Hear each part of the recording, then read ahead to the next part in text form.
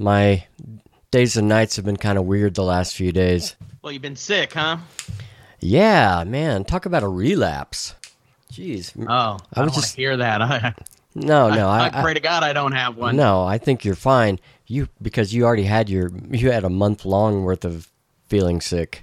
Yeah. Or at least hacking up stuff. I don't know if you had the same thing I did. But, yeah, that's crazy. Having a relapse like that. It was just like, because last episode that we recorded, we were talking, hey, we're not snotting and snorting and hacking and coughing this episode. And Right. we laughed about it. And damn, 2-3 days later, fever hit me again. Oh, man. Yeah, it sucked. It was ridiculous, and it just lingered and lingered all week long, and I was like, man, enough of this shit. This is ridiculous. So I finally got an appointment with my doctor, and man, I am loaded up with antibiotics and inhalable steroids. Oh, wow. Yeah. I can't do the inhalable stuff. It just bugs me too much. Oh, yeah?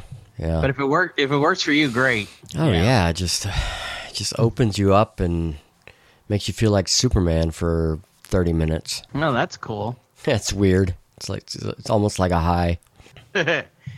Hey, you've been working on editing the last episode, right? It is finished and uploaded. It just hadn't been published yet, which I will do. Okay. After we're done here. Well, the reason I ask is I noticed last episode, and I'm noticing it now, that there's a lot of extraneous noise. Is your microphone in some kind of holder or stand, or are you holding it? It's on a stand. Okay. Are you moving it around as you talk sometimes? No. Why? What kind of noise? Okay. What are you hearing? It's just like it's like an echoey mic holder noise, kind of low strumming kind of noise. I don't know how to describe it. Really? If it's not, yeah, I mean, it was pretty, I noticed it pretty intensely, at least 2 or 3 times, more than that, on the last episode. And so if you didn't notice it while editing it, then maybe it's not, I don't know. the mic's not picking it up on the recording end. Oh, okay. You were hearing it on your end, but or did you hear it when you're, okay, wait a minute. Start over.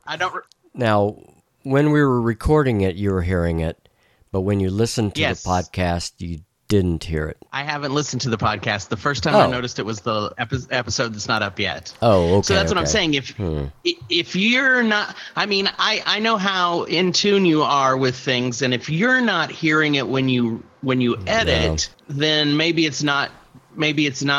Yeah. The recorder's not picking it up somehow. Yeah. But the only thing I really hear, and you'll hear it in the new episode, is your fan. Your fan, man. Your fan is. Did we forget last episode to turn it off? I don't know. It's on right now, so I'll definitely need to turn it off now. Yeah, I'm hearing it. And let's see. Another issue that I was hearing was you cut out several times, but it wasn't like the audio just disappeared. It was like it would stop, and then there would be silence, and then it would restart exactly where it was chopped off. Like there was weird. Like a chop delay, but no information was lost. Of course, there was also some instances where some shit was garbled for, like half a second. But right. Not a whole lot of the garbling, but a lot of the chop delays. Which now, did you hear the chop delays as we recorded, or only when you went to edit? I think as we recorded. Okay. But there's while you're in the middle of a conversation, it's really hard to say, hey, stop, and because if all the information is still there, I can always fix it in editing. Yeah, but it's just a pain in the ass, I'm sure. But I don't know how to make that better without buying a whole new computer. It's really funny. I have found over the last 3 weeks, it just rarely shuts down on me anymore, which is great, except it will just at random times. And like I've really kind of figured out, like Windows Media Player just shuts it down. It just seems to always shut it down. But but like I've been on YouTube and watched a ton of YouTubes in a row, and I shouldn't say a ton, but several, no problem. And I've been on, programs that I don't want to say I've been on. Okay. Like right. chat roulette type programs where there's a lot of input coming in, doesn't seem to bother it. It's just really weird. It's very random, but it seems like it's usually when I'm using Windows Media Player or just every once in a blue moon. What was I doing the other day and it shut down like 2 or 3 times in a row? Maybe I was trying to watch videos on YouTube. I can't remember. It's just anyway. That's interesting. I may end up having to get a new one.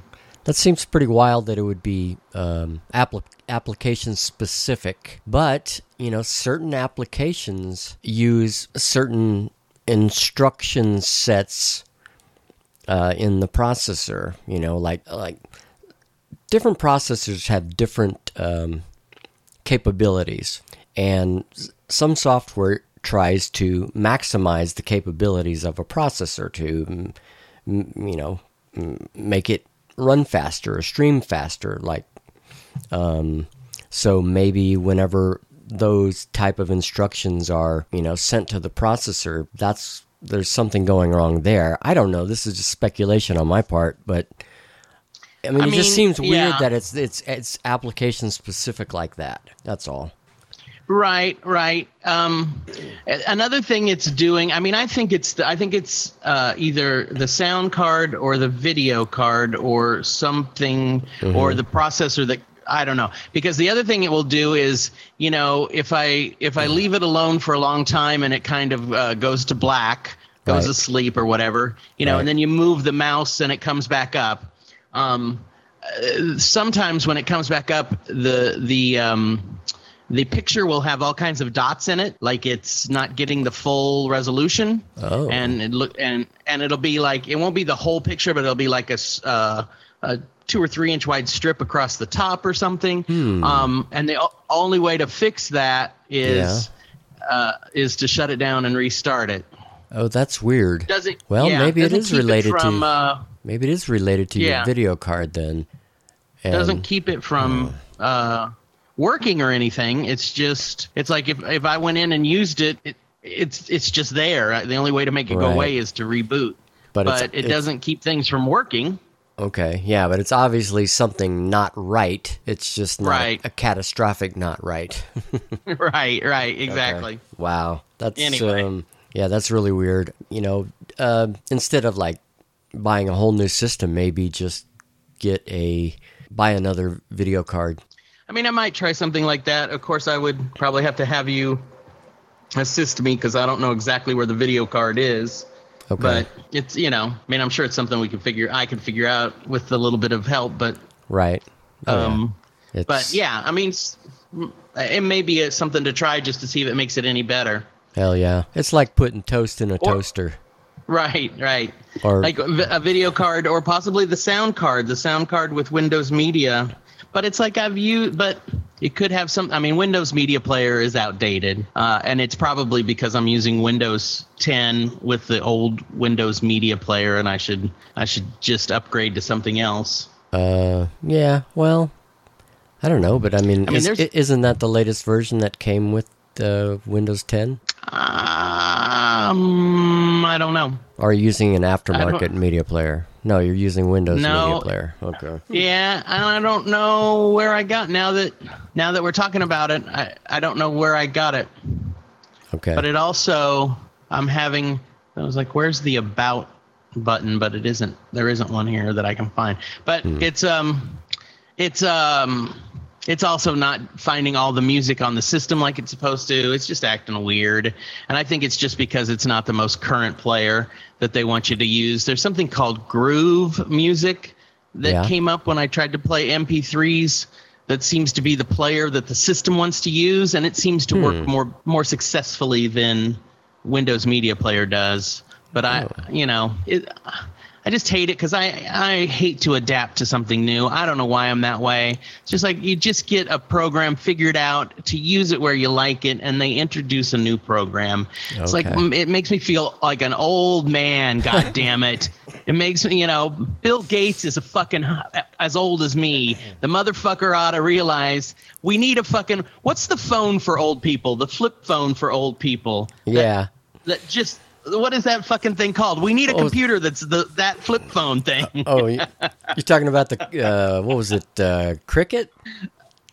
No. There's a flip phone for old people. It has big numbers. The buttons are big, and and I think there's a button you can press that jitterbug. We need a fucking We need a fucking computer jitterbug. God damn it! Oh, hey. That's not a bad idea. It's $1 million idea for someone right out there. Anyway, I need to close. Yeah. You can keep your recipes on it. Yeah. We got a program, and all you do is click right. You pull up a picture of your grandkids. You click right in the corner of it. It saves the pictures right under grandkids. And after that, you just click on grandkids, and there's all the pictures of your grandkids. Yeah, that's what I need. Yeah, there you go. That's it. yeah. But is that program called Groove? Is that a Microsoft product? It seems to be what's in. There's a when you get Windows 10, there's a new. God damn it! Media player. What's Internet Explorer? It's a web browser. Web browser. Yeah. There's a new web browser called Edge that you get with Windows 10. Okay. And so I wasn't using that in the past because, again, I'm old school. But when we completely rebooted my computer, it's like Edge was just the easiest one to start with, and now I've kind of gotten used to it, and it seems to work fine. Okay. And so I think this Groove music is like the Edge of Windows 10. Instead of using the music player you've used in the past, they want you to use Groove, and I'm sure it's because it makes it easy for old people like me to go online and buy music. Okay. Or something. But anyway, I see. They've just abandoned their old shit. Or just repackaged it for the new millennium. It's fucking, it's Microsoft. It's just like Windows 10. They wanted something that looked like the same thing that you use on your phone so that kids with PCs would think they were on their phone. Yeah. And so all of us who had PCs have to be like the kids with their phone. Instead of having a PC, now you've got your phone on a PC, and that's what Microsoft does. Right. And it's all about making it. Sure. They want it to be like an app. Everything to look like an app, That's what Windows 10 is, right? So they can sell you more apps. Right. Even though you can't touch your screen unless you have a touch screen. Right, yeah. And I don't know very many people who have touch screens at home. No, but I think Windows would love it if that was what happened in the future. I mean, isn't that the fucking plan? It's all supposed to be like Minority Report, where you're Tom Cruise and just moving shit around in space with your fingers instead of actually having to type or whatever. Is it Google or someone else that has something now that's like a typewriter that's actually a device you put on your hands that allows you to type in space? I think it's called Oculus. Yeah. I think I remember seeing something like that, but I've seen a couple things about it. People like their keyboards right now, but things could change. Oh, I know. I can't even take a keyboard on a laptop. I hate the way a laptop keyboard works. I cannot stand it. So the phone, of course, I get that kids are good at typing on a phone, but I'm not. This is turning into the old man show. It's the old man show. It's the disgruntled old white men show. God dang them kids. Fucking Republicans are fucking with all this shit. If they would just get computers to work for old people, I'd be all on their fucking side. Yeah, I'm sure. I'm sure.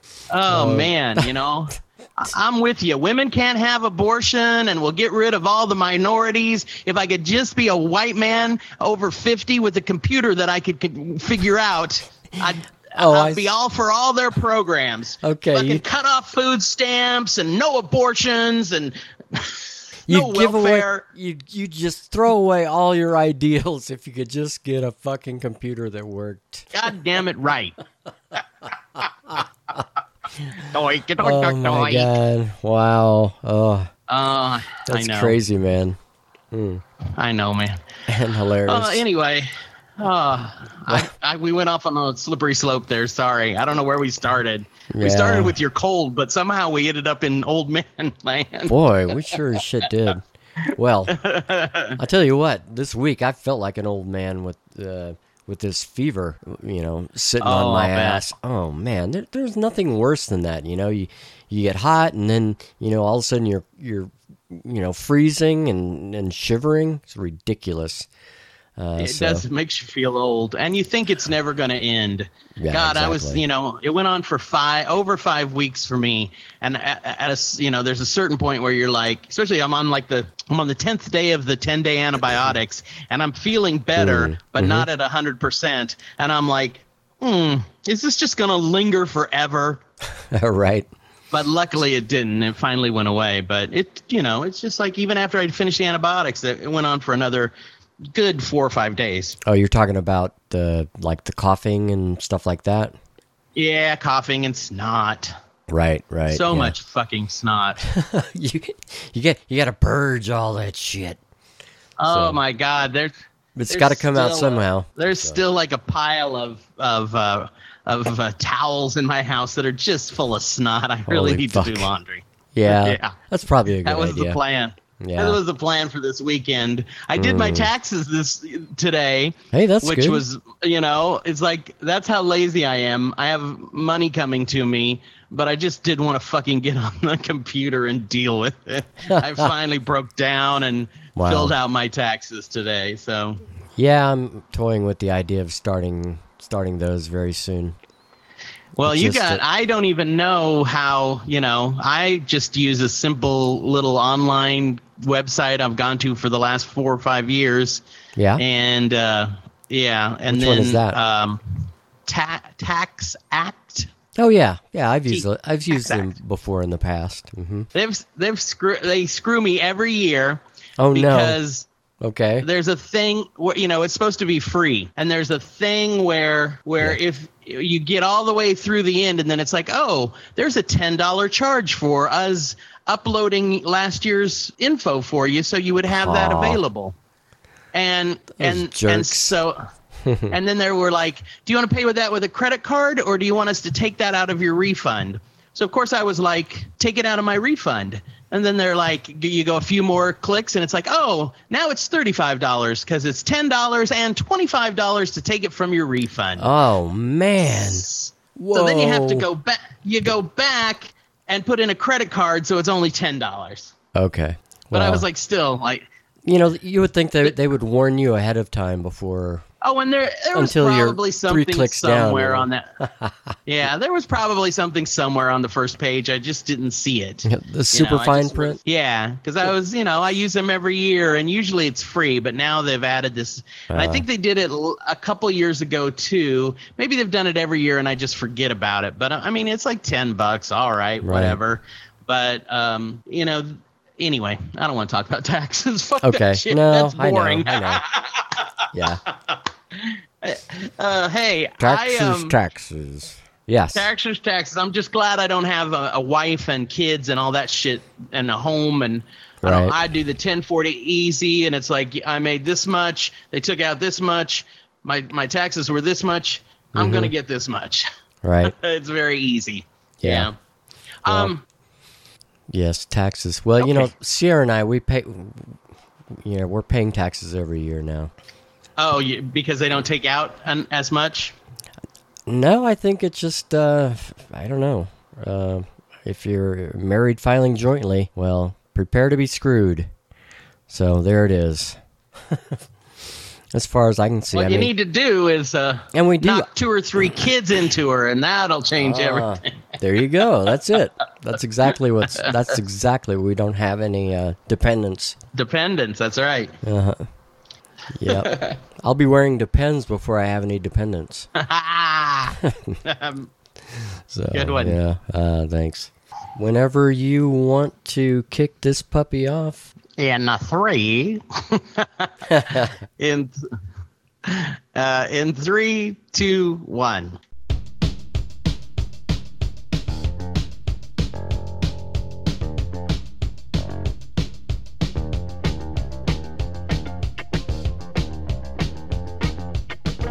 Keeping podcasts weird from the live music capital of the world, Austin, Texas. The city that brought you the Peen Beats, Tim and Carrie League, Room Service, Major Applewhite, the LBJ Library, Barbara Jordan, the Austin Chronicle, and the world's largest urban population of Mexican free-tailed bats. It's A Slippery Slope, the podcast with the dazed and confused Mark Browner and Lodger. Hey, Mark Browner. Hey, Lodger, how are you? Hey, I'm Long good. time no talk. I'm good. I know, right? It's like, I was just thinking about how, I think we recorded the last episode 8 days ago. Yeah. And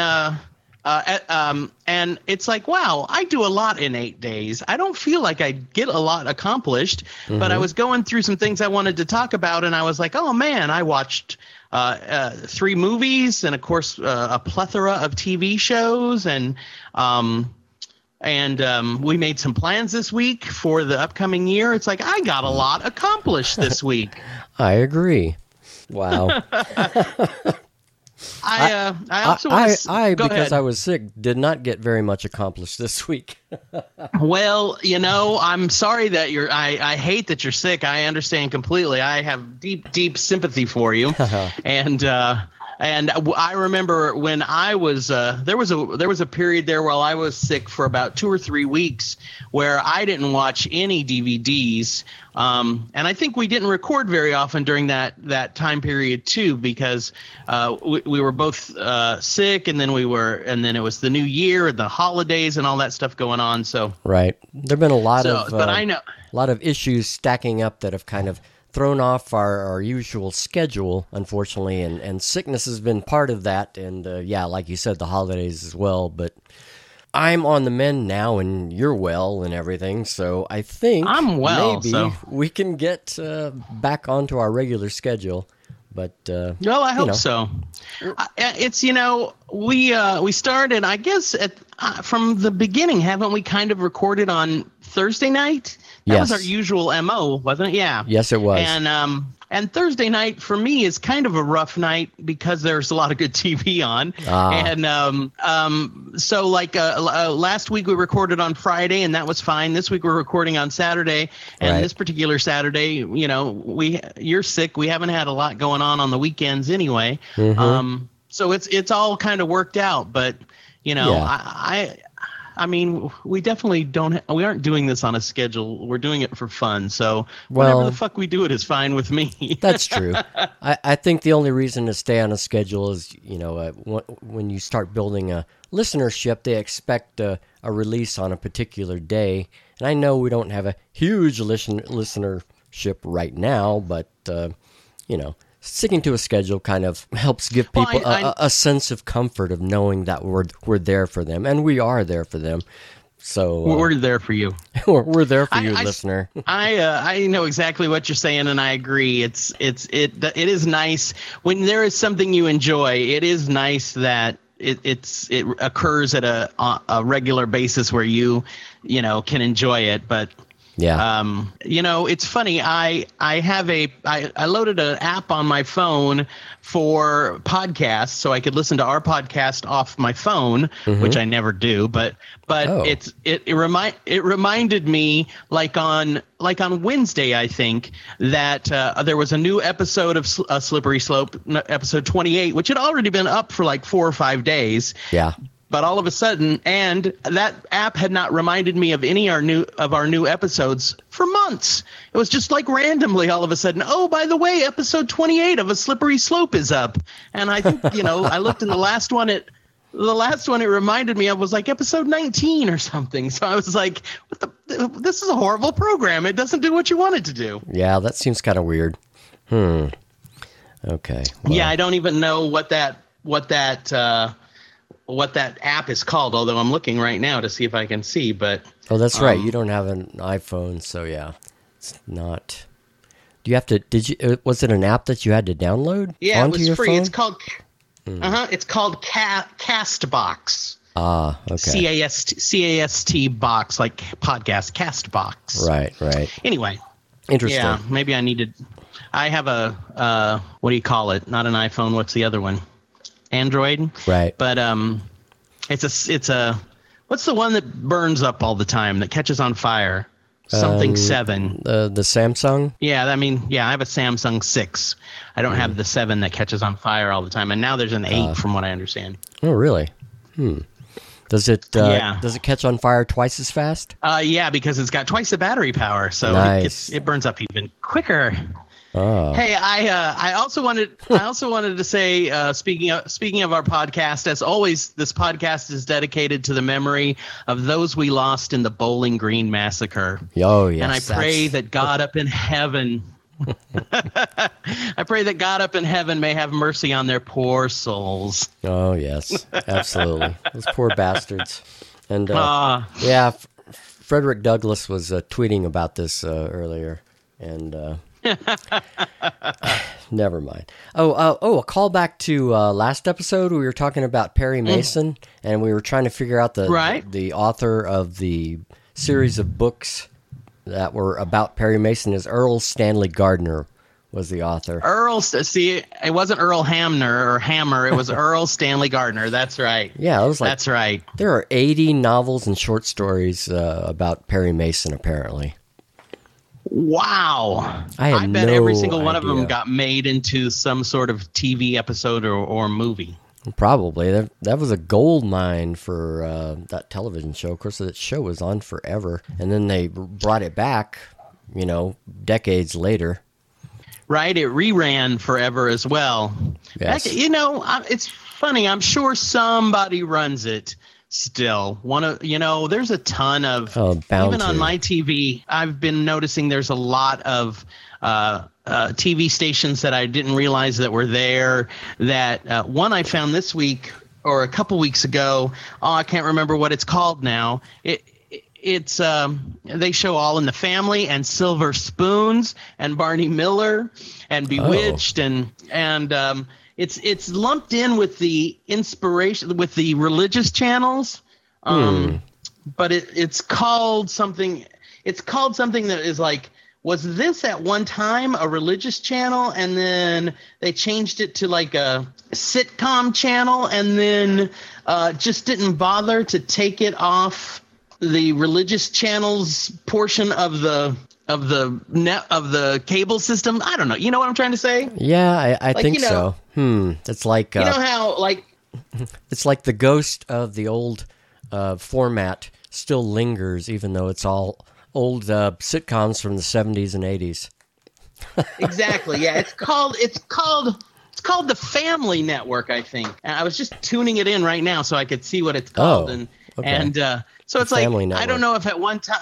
Yeah, I mean, I understand that if you ran shows like old 70s and 60s sitcoms that were very G-rated because they had to be, that they would be okay for families now, even though Bewitched is about a witch and but right. But it's comedic. All in the Family and Barney Miller, All in the Family and Barney Miller are not really family shows in the traditional sense of the word. No, because actually those shows in their time were, they touched on issues that were kind of risque at the time. Certainly All in the Family edgy. Did. Yeah, they were edgy. Yeah, I mean, Barney Miller is like another one of those shows that's like one of the first shows that I remember seeing a gay character on. It wasn't portrayed extremely positively, but more like a caricature. Yeah, I think I know what you're talking about. A little bit, but at least it was something. It wasn't true. And he was a sympathetic character, even though he was flamboyant. He was on several episodes. I can't think of the character's name. And then there was a cop that came out that was like a real nebbish kind of a guy that said he was gay. That was like he was one of the officers that was in uniform, but would come up and help them sometimes. Oh, anyway. Okay. Anyway. Wow. I don't know. I don't even know how we got there. How the fuck did we get there? I don't even know. I have no idea, Elijah, but that's okay. I mean, that's the name of the show. We're slipping and sliding all over the place. All over pop culture. We get a lot of pop culture all over our face on this show. I'm telling you. As we always do at the beginning of the show, I like to mention people we lost within the last week or so since we recorded the last show. This week we don't have very many A-listers. The biggest star I could think of that I saw in the news that passed away within the last week is Professor Erwin Corey. Remember Professor Erwin Corey? Why does that name sound familiar? He was like a comedian. Not really a comedian, but like one. Okay. He had wild, crazy, grayish hair. He wore like a lab coat. He was actually in the movie Car Wash. And he would. I watched a couple YouTube videos with him, and because I knew who he was. I had seen him when I was younger on TV and stuff. He would be on like the Smothers Brothers and stuff like that. And watching YouTube videos, his shtick was that he would do kind of double talk, and he would also talk nonsense using big words to sound like he was some sort of. They called him he was Professor Erwin Corey, the foremost authority, I think was his tagline. And so he would pretend to be this, very knowledgeable person, and he'd just talk gobbledygook with using big fancy words and stuff. Oh, yeah. Okay. I think, who was it? I think it was Gilbert Gottfried or something was talking about Erwin Corey the other day. That's why I heard it. Probably so. Yeah. Okay. Yeah. He was kind of and he was fairly old. I think he was he? Well, now I want to say he was 100, but I don't think he was that old. No, he was in his 90s. I think. Apparently, was he 102? 102 when he died. Yeah. Wow. Yeah, February that's 6th. crazy. That's right. I had kind of forgotten about him, and so it was sad to see that. But 102 is a good long life. Can't really be too sad that someone died at 102. Yeah. Yeah. I mean, what do you say? Yeah. Exactly. Very rarely do you people giving a eulogy speak sadly when someone that old has died. I mean, certainly, they will be missed and stuff like that, but they're usually going to say, wow, they had an amazingly long and fruitful life. That's for sure. I would say. In this case, come on, yeah. No, hey. They lived a good, long life. Exactly. Yeah, that's really what I say. So. And then when I was a kid, I never watched Battlestar Galactica. Did you? The original Battlestar Galactica with Lorne Greene? Yeah. I believe so, yes. I don't think I watched it, religiously like other science fiction shows like, Star Trek or something like that. But I'm sure I saw, a good majority of them, of the episodes when they were out. Yeah. I don't think I ever watched an episode. Yeah, I thought the Cylons were cool. Were they the robots or the the robot enemies? They had this helmet visor, and there was a red. I guess it was. I can't remember if it was a red or a green light that would track across, going. Woo, woo, woo, woo.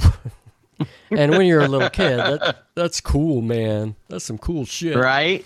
And but I don't think I was a big fan. Because I still remember seeing Lorne Greene in reruns of Bonanza, and a show I didn't really like very much because it was in reruns. It seemed like Bonanza? Bonanza, just right before Battlestar Galactica came out, and I was like, really? Whatever is, frickin' Cartwright is the captain of this they just ship. called him.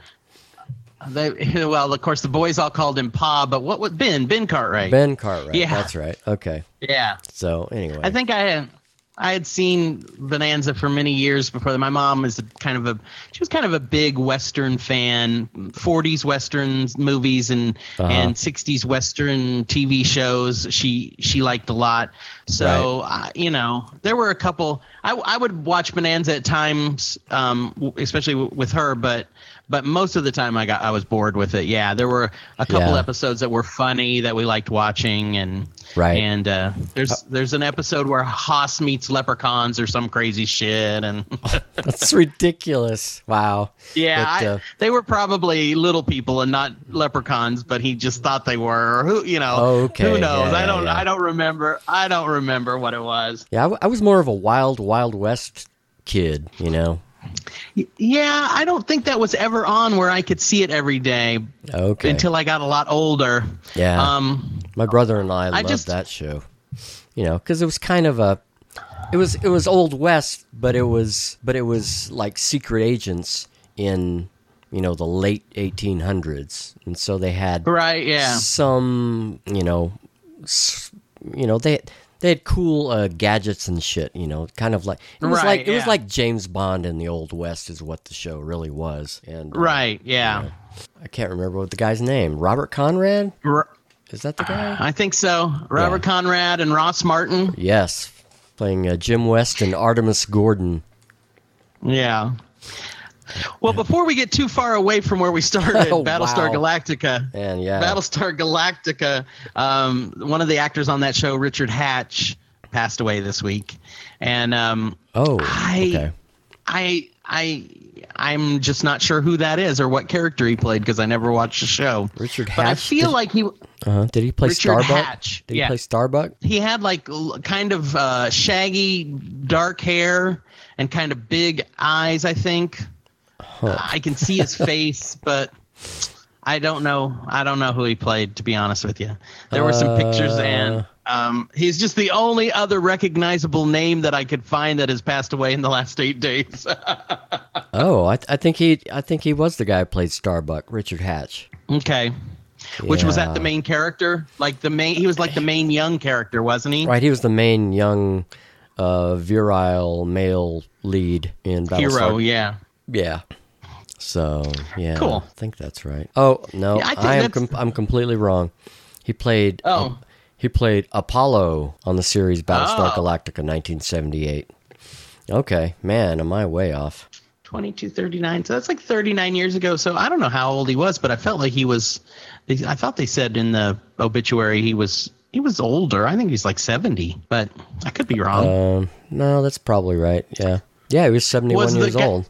Are you looking at the cast list or at an obit? Battlestar Galactica. Actually, I was looking at Richard Hatch's IMDb page. Okay. Wasn't there a guy who played like the main young character? Wasn't his name Bart something? Oh, okay.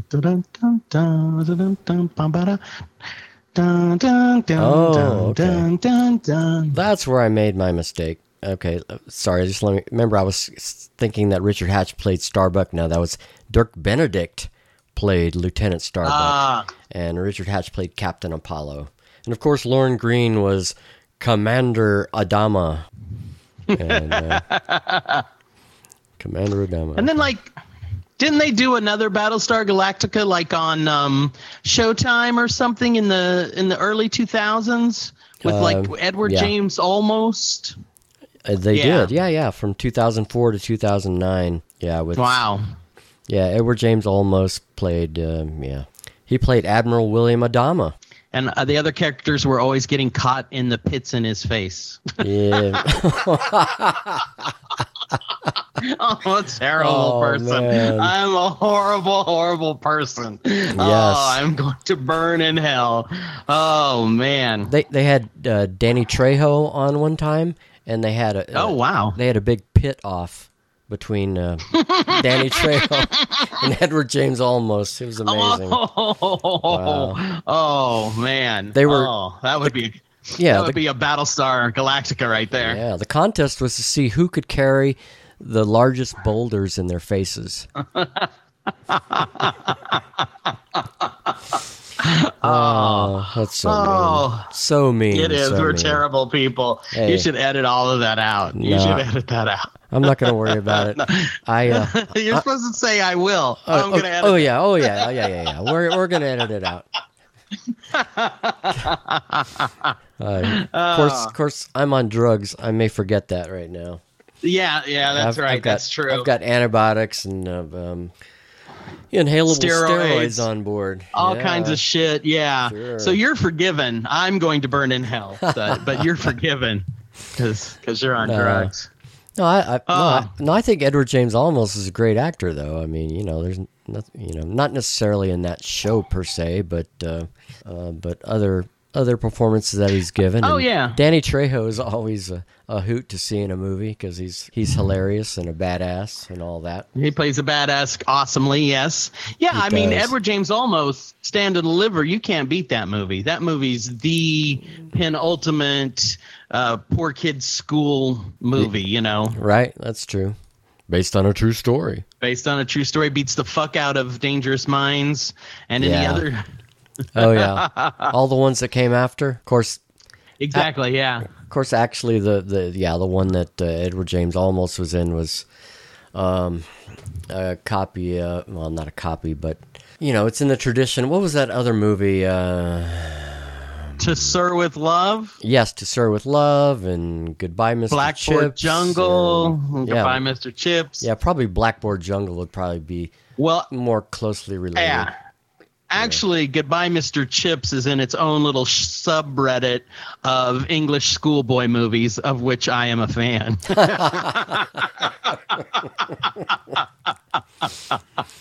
Yeah. The Browning version just isn't what I thought it was going to be. So if you like English schoolboy movies, do you like the movie If with Malcolm McDowell? I actually have. I don't think I've ever seen it all the way through. And in fact, I think it was on one time, and I was gonna watch it, and I missed part of it, and so I didn't watch it because I hate to only catch part of it. But I know I've seen scenes from it, and it's definitely one of those ones I've always wanted to see, and for some reason I've just never got around to it. Yeah. Spoiler alert. Is it one you would recommend? Spoiler alert. There's a lot of shooting at the end. I think I've seen parts of that. I know. I'm sure you've seen lots of snippets of it, from time to time. Yes, it's just one of those classic British films, at least of its time. Very emblematic of its time in the 60s. Right, Malcolm McDowell. Isn't it directed by Lindsay Anderson? And I can't think what else he's directed, but I feel like Lindsay Anderson directed something else that's kind of a cult thing that I've seen. But I don't know. I don't know off the top of my head now. Okay. We should just open IMDb while we do the show so we can get her. I know. Anyway. Really. Just have it. I'm going to get a third screen for my for my laptop. And, that's what we need. And I'll just have IMDb open all the time to answer that's what we need. Any and all questions. No, actually, I just pop my phone open and check the IMDb app. What did we do before IMDb? I don't know. We certainly couldn't have had a podcast before the internet. That's for sure. Yeah, really. Well.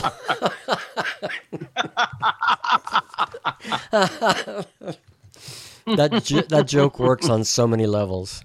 It does, doesn't it? Especially when you're heavily medicated. Yes. Okay. Hey. We'd be doing a low wattage radio program. Right. We'd be doing something like a public access TV show or something. Oh yeah, of course. Yeah. Wow, that sounds familiar. Or we get our own co-op show. Who knows? Yeah, who knows? Hey, we are going to do a lot of stuff this year. I know. Actually, I'm going to do a lot of stuff. You're definitely doing 2 things with me, and maybe 3, possibly. So it was just like this week was massive concerts announced. Oh, definitely. Oh my God. I just happened to be online looking for, I don't even remember what I was looking for now. And I happened to get on the ACL live venues website, and there was an announcement of Bryan Ferry on March 22nd that somehow I missed. And so yeah, I've never seen him live, and I don't think you have either, so Nope. So it was nice of you to give me the heads up then once that was... I just was like, fuck it, I'm getting tickets, and I'm going to get 3 of them, and if you and Sierra can't go, I'll find 2 more people. Right. So because I wanted to go. Yeah, I think it would be, a good show. I mean, it would have been nice to get in a time machine, go back in time, and see him with Roxy music, but that's never going to happen, so... Right, yeah. So yeah, it may be a pretty laid back show, but the tickets were reasonable, and I was like, fuck it, I'm just gonna get 3 of them, and I'm if Mark and it's like on a Wednesday, I was like, I don't care, Brian Ferry, the show will be over by 11, I can be in bed in time to get up and go to work the next day. So you really, yeah. So yeah. I hear he's gonna do only cover tunes. No, is that a joke? That's a joke. Of course, he did release a couple of albums of only cover tunes, didn't he? Oh yeah, more than a couple. Was it? And I mean, he did one that was all Bob Dylan. Oh, I didn't know about that. Yeah, Dylan-esque. Wow, it was called Dylan-esque. It was. Oh my God. Yeah. Wow. Okay. Yeah. Well, your knowledge of Bryan Ferry far exceeds mine. That's for sure. Well, I've bought or downloaded. Mm-hmm. I think almost. Well, I didn't. I don't think I downloaded Dylan-esque. But like he has an album that came out last year, and now I can't remember what it's called, and it was pretty good. And there's been a lot of his post 2000 stuff, I guess you would say, although that's 17 years now. But a lot of his newer stuff, it's all it all sounds a little similar, but it's still good, awesome, like that nighttime smooth sound that he has. Oh yeah, he has a great voice, to be sure. Oh, yeah. As John Christensen would say, he's one suave motherfucker. Exactly. And his more recent albums are just more of the same suaveness. Yeah. So, and he warbles sometimes. He does warble sometimes. So I think that will be fantastic. So I think it'll be a good show. I'm excited, and it's in March. It's only like a month away, so don't have to wait too long for that one. Okay. Yeah. And then, like the day after I bought those tickets, I want to say, maybe it was the 2 days after, all of a sudden there was 3 big announcements. One was Lady Gaga, and that was during the day of the Super Bowl. And then it turned out that the announcement said it was going to be on August 11th, but that was a lie. Was I think some website that resells concert tickets just made that up, I think. What, to throw people off? I don't know. I think they just wanted to I think what they were trying to do was put up a date that says that the show is coming. Tickets will be coming soon, because they didn't know what the date was, but they thought there was going to be an announcement of a concert. So once there was an announcement, they could update the site, and people who'd already been on there and liked it would come back and buy tickets from them. Okay. I think that's kind of what their scam is on Facebook. But so Gaga's coming December 5th. And I'd like to see that show, but I'm counting on Sierra to be able to get us some tickets. So I hope she can. Yeah, that would be awesome. And then so that show was actually supposed to be on the scam concert site that I like to say it was a scam. Said it was going to be August 11th, which is the day before we go to San Francisco. And right. And then it turned out that although Gaga was going to be in December, the bands Blondie and Garbage are doing a show on August 11th at ACL. Right. And so, believe you me, I want to go to that show. However, because it is the day before we're leaving on the San Francisco trip, that kind of makes it a little difficult, because my mom will be coming into Austin that night. So it's kind of hard to go to a show when your mom's coming into town. Yeah, she's coming into town. She's going to be, probably stay with us overnight before we, catch the flight to San Francisco. So, right. So, well, that's the thing. My nephew loves Garbage, and is a big Shirley Manson fan. And of course, I like Blondie, and I've never seen Blondie. Neither have I. And That's I like why Garbage. it hurts me that I won't be able to go. But oh well. Yeah, and I like Garbage as well, but I only know a few of their really big hits, really. But anyway, my nephew, I said to him, can you get in town the night before we go on the trip and go see the show? Do you want to do that? And of course, he wanted to do that. So I believe he had some pre-sale code for that, so he's going to get tickets for us for that. So that's in August. Okay, well, you'll just have to tell me and Sarah all about it. I'll be glad to. It'll give us something to talk about on the plane. Well, absolutely. Wow, and so exciting. And then we did get tickets in May for the B-52s. I am so excited. The B-52s coming in May. Yeah. Right, yeah. That'll be the second time you and I have seen B-52s together. That's right. Mm-hmm. Now, here's the thing that disappoints me, but I'll live. Okay. Keith Strickland. Yeah. Keith Strickland, who started as the drummer, and then once Ricky Wilson died, he became like the main songwriter, music wise, and the guitarist for the band. He's like really the band member that puts the music together. Right. More than anything. He has kind of retired from touring, so he will not be at the show. Oh. So it will be a band of musicians, and Fred and Kate and Cindy singing, which will be good enough for me.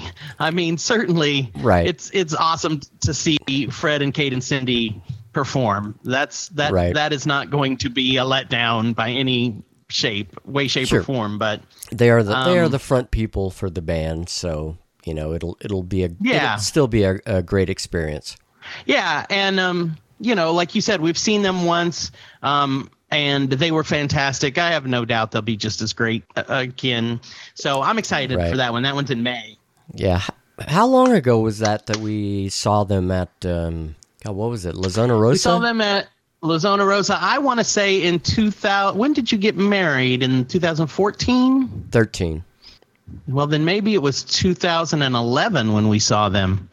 Maybe. Yeah. Yeah, that sounds about right. It wasn't that long ago, but I guess that's 6 years ago. 6 or 7 years ago, yeah. Uh-huh. I wonder if it was back in the day when I could only take a 2010. It says on my pictures. I only had a phone where I could take 2 pictures of the band playing live when we saw them. Right. And they're really. They're really poor quality, yeah. Yeah, same here. I had a shitty little flip phone back then, probably still, and got some pictures. I did too, yeah. But they were not very good. But I was super low quality, yeah. Yeah, I was happy to have them, but yeah, it's a whole different world now. Oh, it is, man. It is. I mean, I still, I refuse to do at a concert. I refuse to use a flash. To a certain degree, it's pointless anyway, unless you're right close to the front of the stage. But I just think it's douchebaggy to use a flash. Absolutely. When a band is up there performing. And so, and even, like the tickets we have to the B-52s are up in the balcony anyway, so flash is not going to do you any good anyway. But so my pictures will be they'll be grainy for the ones I can take during this show too. But, you take a few pictures just so you can remember that you were there. Yeah, is what I like to do. Even if grainy, though, with your current phone is going to be 1,000 times better than the pictures you took in 2010, 2011. Yeah, absolutely. Yeah. Mm-hmm. Yeah, I mean, I have some I think I took with this phone. Well, maybe not. I was thinking I have some I took with my current phone of Devo when we saw them at ACL the second time when they were doing the Hardcore Devo show. Yeah. But now that I think about that, I don't think I had this phone when I did that. I had a different phone. Mm-hmm. I think so. Anyway, yeah. B-52s at ACL in May. I am super stoked for that. So we've got Bryan Ferry, the B-52s, Blondie and Garbage, and Lady Gaga. And we still have to see if we can get Lady Gaga tickets. But that's a nice lineup of shows for a year. That's an amazing lineup of shows to see. Well, I'm excited. Yeah, we'll have lots to talk about those shows for sure. Yeah, it'll be fun to talk about the Bryan Ferry show for sure, coming up in about a month here. So. Oh, I know. I have a couple, 3 movies I want to talk about that I watched within the last week. Do you want to get into that, or do you have something else you want to get into first? Or well, let's go ahead and cover these movies, and then we'll then when we jump into the TV, I have something I'd like to talk to you about. Okay, cool. Because we're going to talk about Riverdale for sure, right? Yeah, we're definitely going to talk about that. Plus, I've got another show that Sierra turned me on to that I think you might find interesting to at least hear about. Oh, cool. Or you. Cool. Okay. We'll see. Okay. All right, cool. Well, the first, earlier today, I watched on Amazon Prime, you remember, it's been, I don't remember what month it was. I think it was before the election and we all went to shit. So it must have been in October. I went and saw a movie called Lars the Emo Kid. So you remember, I don't even know when it was. I think it was in October, before the election and all the craziness. Yeah. I went and saw a movie called Lars the Emo Kid at some little festival here in town in Austin.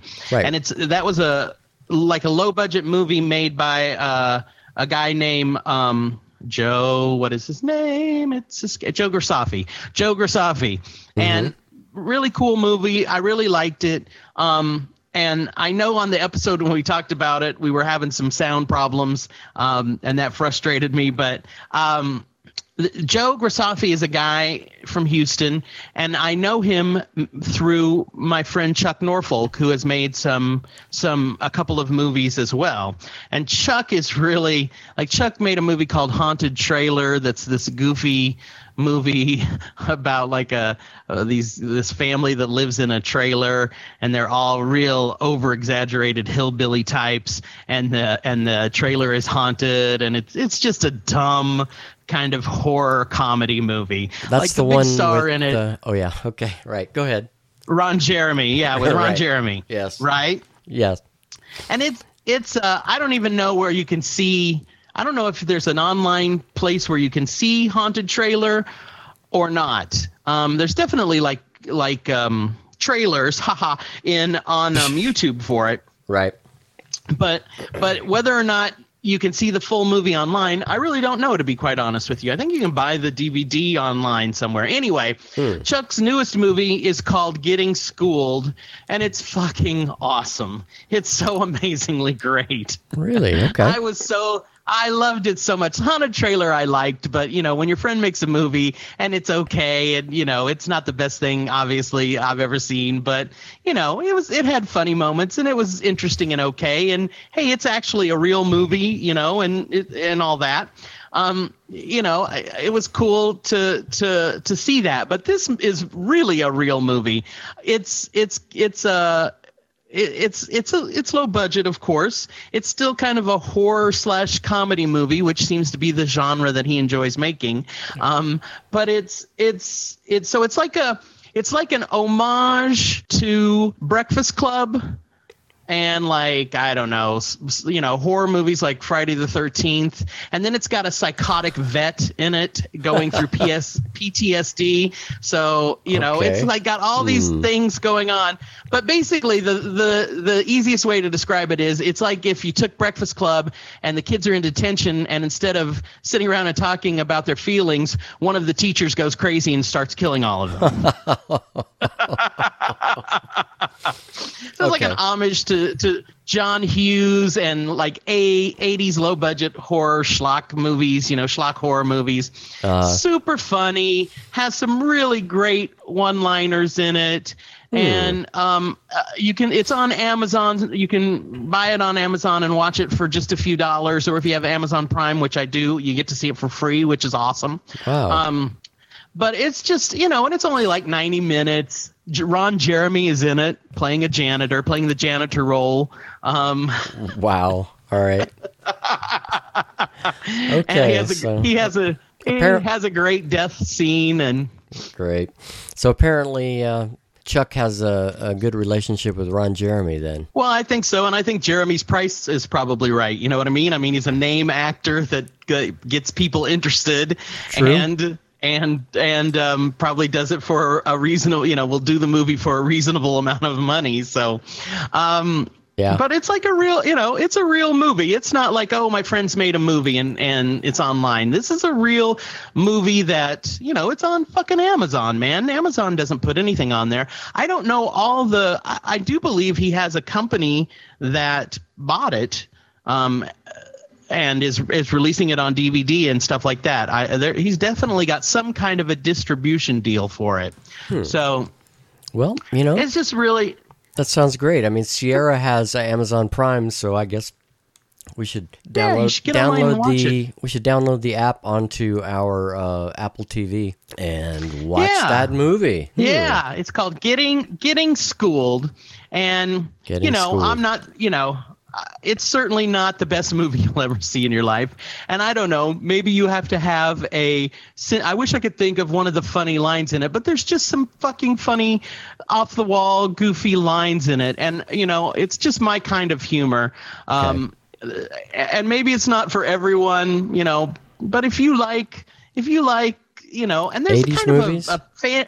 Well, 80s movies, definitely. If you like, I love The Breakfast Club. If you love The Breakfast Club, this is a great kind of a homage to it, because they definitely have, like, there's a preppy girl, there's a stoner guy, there's a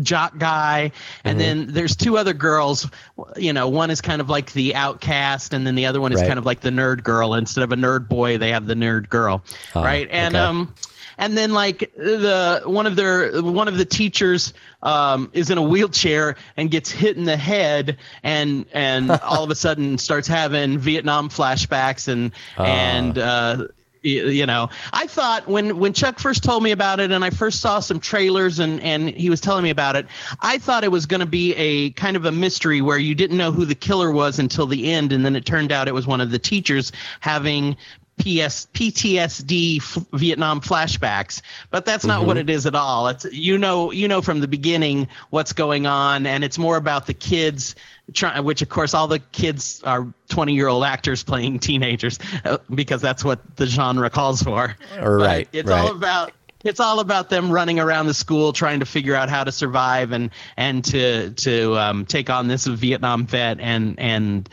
defeat him. Okay. So. Sounds pretty out there. Hey, I mean, yeah, totally low budget. It's not. It's not a Hollywood film by any means, but it's not. It's not a movie where they had no budget. This movie had a budget.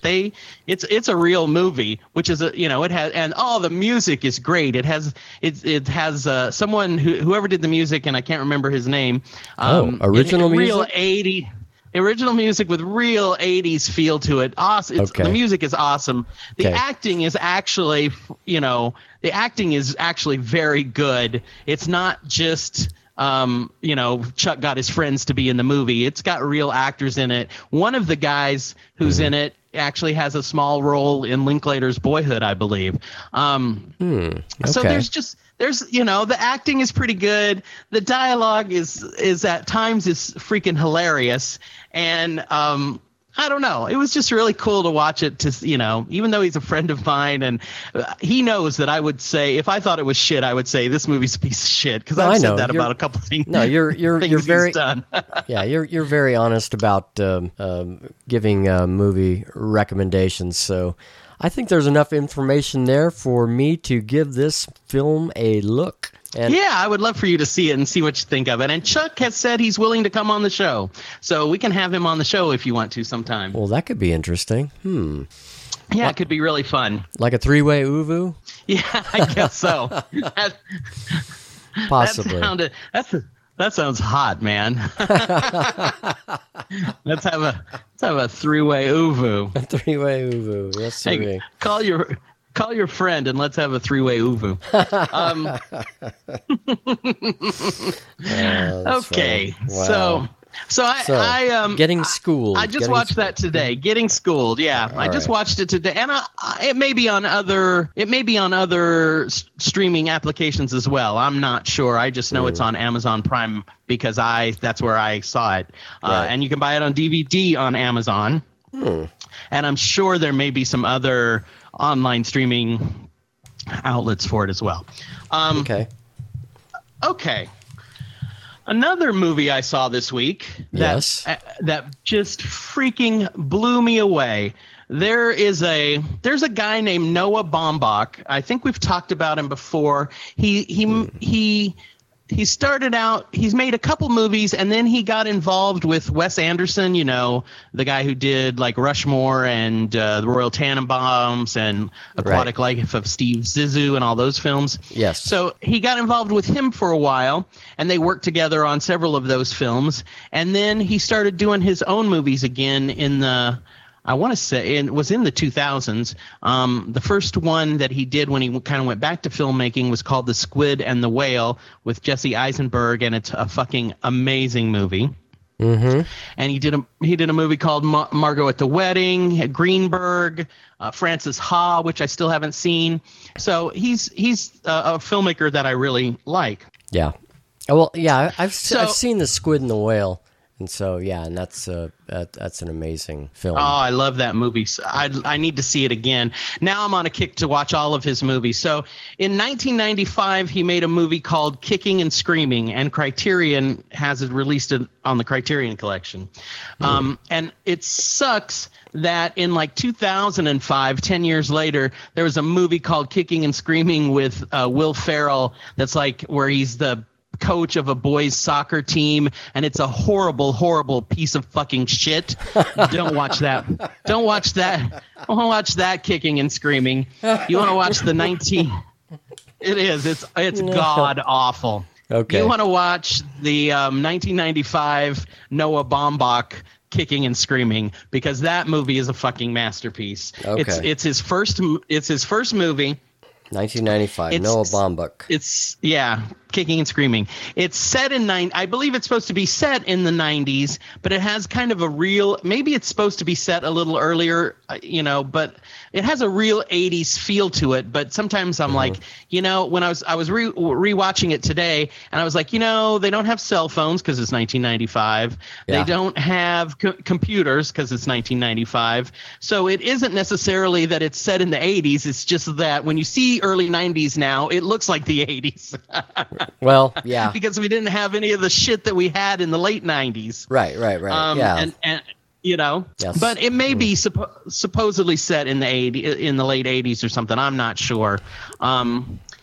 But it's about these four guys. They've gone to college together, and they graduate from college, and then they really just kind of hang around the college town where they went to college, and don't really get on with their lives. They kind of just hang in limbo for a year. Yeah. And it's incredible. The dialogue is fucking amazing and funny.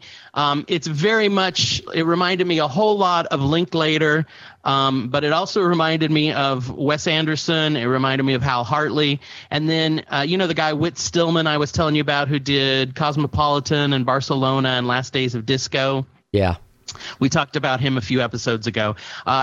Reminded me of his work as well. In fact, one of the guys who's in Barcelona and Cosmopolitan, whose name is Chris Eigenmann, is one of the main characters in Kicking and Screaming. He always plays kind of this smug, disillusioned asshole type guy, just a smart ass basically. He always plays like kind of a smart ass. Right. Like the one guy in a group of friends is always the sarcastic smart ass. Mm-hmm. That's the character he plays, and that's what he plays in this film as well. But he's just great at doing it, and he's fucking funny. Okay. And the dialogue in this movie is hilarious. I some of it's just so clever, and then it has a slight shift as it goes along and becomes a little more serious and a little more thoughtful, and by the end of the movie it becomes almost like a complete, like it's a comedy in a way, but then it kind of twists as it goes and just gets a little more serious, and so it ends with kind of like a realistic and poignant kind of feel to it. It's just done super well.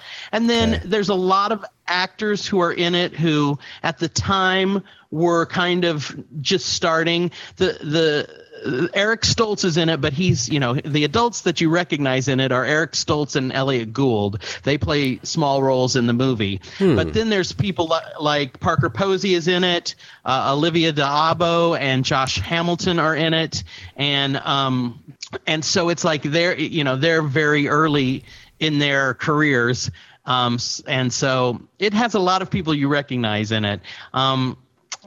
I don't know. I just loved it. It's clever and quirky and kind of smug and antsy. It's got great one-liners in it, and then as it moves on, it becomes a little more slow and thoughtful, and interesting. Then has a real poignant kind of sweet, bittersweet ending. So I don't know. It's just one of those movies. Is it transformed? It transforms almost maybe like one of the character transforms and realizes that he's maybe not doing with his life what he should be doing with his life. Right, yeah, okay. Right. Like it's like one of the characters at the beginning of the movie when it's kind of like the party after they graduate, and his girlfriend tells him that she's going to go off and live in. They both want to be writers. They met in a writing class, and he tells her that, or she tells him that she's going to go live in, I think it's Prague. She says she's going to go live in for a year, and he doesn't want to go, so she kind of leaves. So then as the movie continues, there are these flashbacks of how they met and their relationship, as well as in a way it's a little confusing. I didn't realize that part of it was flashbacks until I was way into the movie, and then I'm like, wait a minute. That's the girl that left him. Yeah, that's the girl that left him at the beginning of the movie. And it's like when I figured it out, I was like, one of the reasons I'm rewatching it is because I wanted to go back because I kind of totally missed that these scenes of him and her meeting were a flashback. It just didn't. I just didn't snap to it, and I felt like a dumbass too when that happened. But it's one of those movies that you don't mind watching again because it's so clever, and the dialogue is so great, and the characters are great, the actors are great. Yeah, there was a couple lines that I actually wrote down because I thought they were really interesting. Like towards the end, one of the characters who's, again, it's been about a year after they graduated. They're still in their college town, just kind of hanging out. Yeah. And one of the characters says, "Despite my intense efforts to do nothing, things happened anyway," which I thought was a great line. Right. And then there's a line where one of the guys asks one of the friends, "How do you make God laugh?" And the guy's like, "How?" And he's like, "Make a plan." And I was like, that's a really funny line, how do you make God laugh? Make a plan. Because it's very clever that, if you make a plan, it always gets fucked up. That will make God laugh anytime you think you know what you're doing. But then it's like, it's funny. And it's fucking true. I mean, when the way they did it in the movie, it was so well done that I laughed immediately and then just got totally thoughtful about it. You know what I mean? It's like it struck me as funny, and then I'm like, it's almost like it's that thing where it's funny because it's true. It was just like turning a light bulb into a socket or something where you go ding. It's just a really, I mean, just a really great movie, and I think one of the reasons I love it so much, and I'm so excited about seeing it is that I didn't know anything about it. I bought it purely on the fact that Noah Baumbach wrote and directed it, and it was his first movie, and it kind of was one of those movies I had and put it in the DVD player 2 or 3 times, and then I'd be like, no, I'm going to watch something else instead. And it took me forever to watch it, and now I'm like, Jesus Christ, this is an undiscovered gem, man. This is just a really great movie. So I'm so glad I watched it and bought it when the Criterion Collection had a sale. Considering your enthusiasm, I'm getting excited about it. So I'm gonna have to track that down. or borrow your copy. Yeah, and it's it's like 95 minutes. It's not long or anything, and I think you would really like it. The dialogue is super clever, and even though it reminds you of a lot of other films that have come out since, I mean, it's certainly when I'm watching it, I was like, man, this is so Linklater-esque. It really reminded me kind of Everybody Wants Some, that whole thing about college kids, and mainly it's just kind of their day-to-day life, which is kind of funny and kind of poignant, and kind of, it has all these little different feelings in it that's basically just kind of based on real life. It's just so done so well, and there's so many clever one-liners, and the characters are great, and it's just really worth seeing. So you can borrow it whenever you like. Okay. I probably will. Now, I mean, after that glowing review, my gosh. Oh yeah. It's one of those movies where you just want, I just want to hand it to people and be like, you got to watch this. Right. You got to watch this. Let's start bootlegging it and handing it out on the street corner. Yeah. Yeah. Back in the day, you could do that. Yes. No, we wouldn't do that. We don't want to take. We don't want to take food out of the mouths of his kids or whatever. Children, right? Yes. Yeah. That reminds me of something I saw today. Not to get off on a slippery slope here, but no, it's fine. There was a thing on. It'll be short, I hope. There was a thing on Facebook where it was like something about. It's I'm paraphrasing deeply here, but it was something about how it's like it's cool to sneak food into movie theaters because you're stupid if you pay $7 for a Kit Kat or whatever.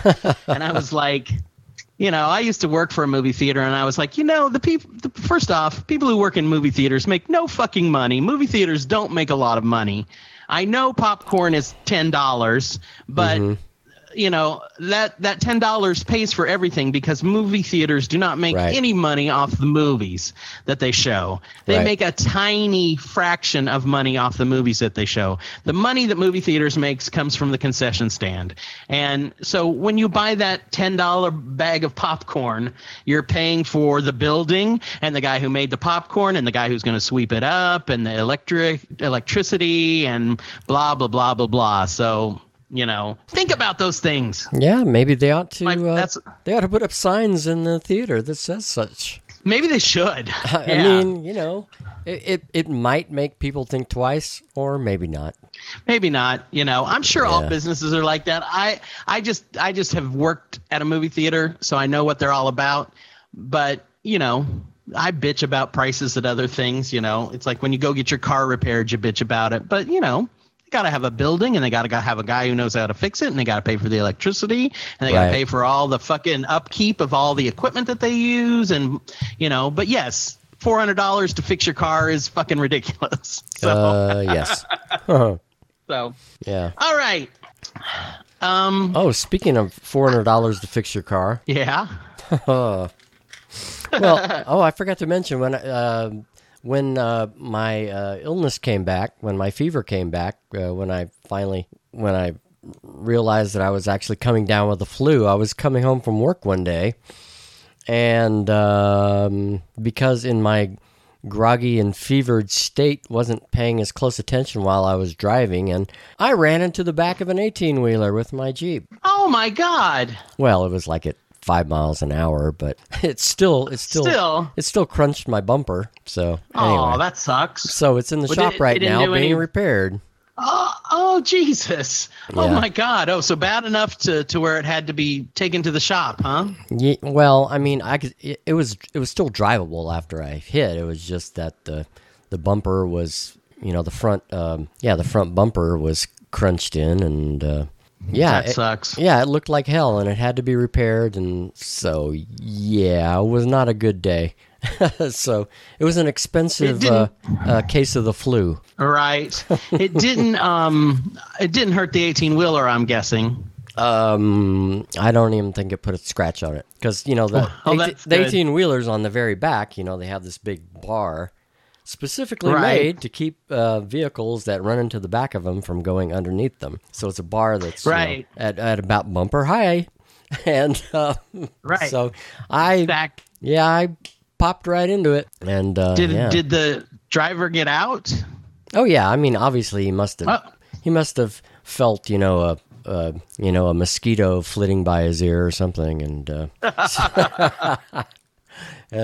but no injuries. I mean, we're talking 5 mile per hour collision here, but right, yeah. But you don't like to see those kind of things happen, especially when you're not feeling good. You don't want to be involved in an accident. You just want to go. You just want to be home in bed. So, but anyway. yeah, absolutely. I'm gonna knock wood because I'm gonna say, to me, it's like a little accident like that. The damage to the vehicle and stuff is like whatever, but the fucking time it takes out of your life to deal with it, that's the fucking that's the downside in my opinion. I can deal with the financial, whatever, something happened, I gotta pay for it, but the fucking time out of your life to deal with it and the logistics of dealing with it, getting your car to the shop, something else to drive while your car is in the shop. Yeah, it's just nightmare. And yeah, if that would have happened to me when I was feeling sick last month, I would have just been like,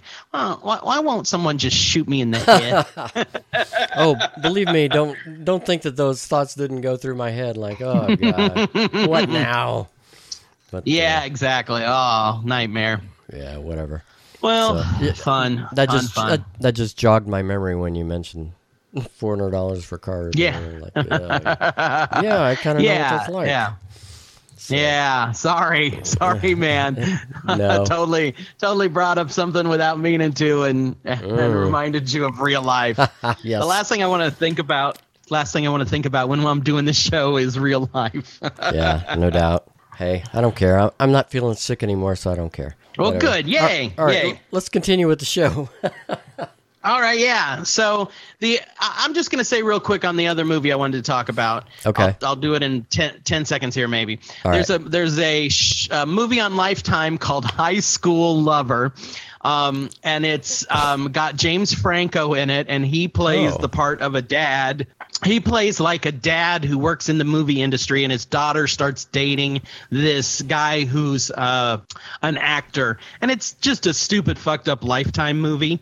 Yes. But the daughter who dates the actor is like 17. She meets him at like a Hollywood party kind of a thing. And the actor guy has a friend, and her two friends, a boy and a girl, start dating the other guy who's quote unquote bisexual. Okay. And it's like the first movie I've seen in ever, really, where there was an actual bisexual character in it that was actually not just dating one gender or the other, but two at one time. But it's such a typical Lifetime movie. And really? It's really bad. Yeah. Does it get preachy? Of course. The guy who plays the actor who gets involved with James Franco's daughter, it becomes obsessed for no fucking reason. It's like, and of course by the end he breaks in her house and is going to kill her. God. And it's like, yeah, just so stupid. What the hell would Franco Typical get lifestyle. Involved with a project like this? For the paycheck? I think he has some kind of a deal with Lifetime, and I think at one point he was going to direct this movie, but ended up just acting in it. Franco does this thing where he works with he does acting workshops, and he of course, I'm sure you pay a huge fee to get in these acting workshops, but he will work on projects with a bunch of younger people. And then I think some of those projects develop into real projects. And I don't know if this came out of something like that or if Lifetime approached him. And it was one of those movies, too, where the day I heard about it, the day that it came on Lifetime, I had not heard anything about this. And all of a sudden, boom, this movie's going to be on tonight, and Franco's part of it. And I read online about it, and it was like, at one point that he was going to direct it, I think, and then he ended up just acting in it, or maybe he was going to co-direct it, and then it ended up being directed by some new younger person. But the one thing that was interesting about all of it was they had a bisexual character, and and of course these kids who these supposed quote unquote kids are supposed to be 17. They're not like little kids, right? And it's just like, I'm sure the middle-aged women who watch Lifetime just love to be like, oh my God, they're rapists. So, oh boy! But I just thought it was we're gonna get letters, folks. I just thought it was I thought it was interesting that they had a bisexual character, even though he turns out to be like a user, of course, just dating these 17-year-old quote unquote kids for a good time. Right. But he was a real bisexual character, dating a boy and a girl or a young man and a young woman at the same time, and I don't think I've seen that before anywhere in any movie, not even in a Hollywood movie. Okay, I mean, it's interesting for that reason, but then it does the Lifetime thing and devolves into evil man victimizes woman. Absolutely, breaks into her house to kill her. Yeah, I mean, yeah, I mean, the only reason to watch it is to see, I love James Franco. I think he's awesome. And to see him play like, he has a mustache, and I looked it up on Wikipedia. He's 39. I don't think of him as being that old, but he played like kind of the typical protective dad of a 17-year-old pretty well. And I don't think he's played a character like that before. He always plays the love interest or he's always the main male character. He's, and in this, he just kind of played a dad, and it was like, Franco as the dad. You haven't seen that before either. In a supporting role. Very unusual choices for him with that. Yeah. Well, he's an interesting. I mean, that's one of the things I like about him is that he just does kind of what he wants to do. A lot of times, stuff that's not expected of him. I've certainly watched 2 or 3 of his movies that were just fucking horrible. But he, at least there's always the idea. I mean, I watch him because there's an idea there that might be interesting, and sometimes it is, and sometimes it isn't. Okay, maybe it is, like certain aspects of this, including, that there's a bisexual character in this film, maybe was intriguing to him, and so he wanted to be attached to it. Right, yeah, I'm not sure exactly, Or I don't know if the person who directed it is someone it could be a friend of his, it could be someone who's come up through doing workshops with him. I don't know exactly how he got involved, but... Oh, okay, yeah, all right. Yeah. I don't know if that's part of it, or I could be way off base, but anyway. He's always... Might be an angle like that, who knows. Yeah. Yeah. Interessante. Okay. Okay, shall we... So was that the end of the movie portion of the show? Yeah, that's the end that's the end of the movie portion. Now we're ready for the TV portion. All right. Do we have any theme music for that? Shouldn't we have portion of the show? It's the TV portion of the show. It's the TV Television. Portion of the show. Turn it on. Why don't we have our own Vegas act? I don't know. Well, let's start working on it. Okay. We should workshop it. We should work the cat skills first.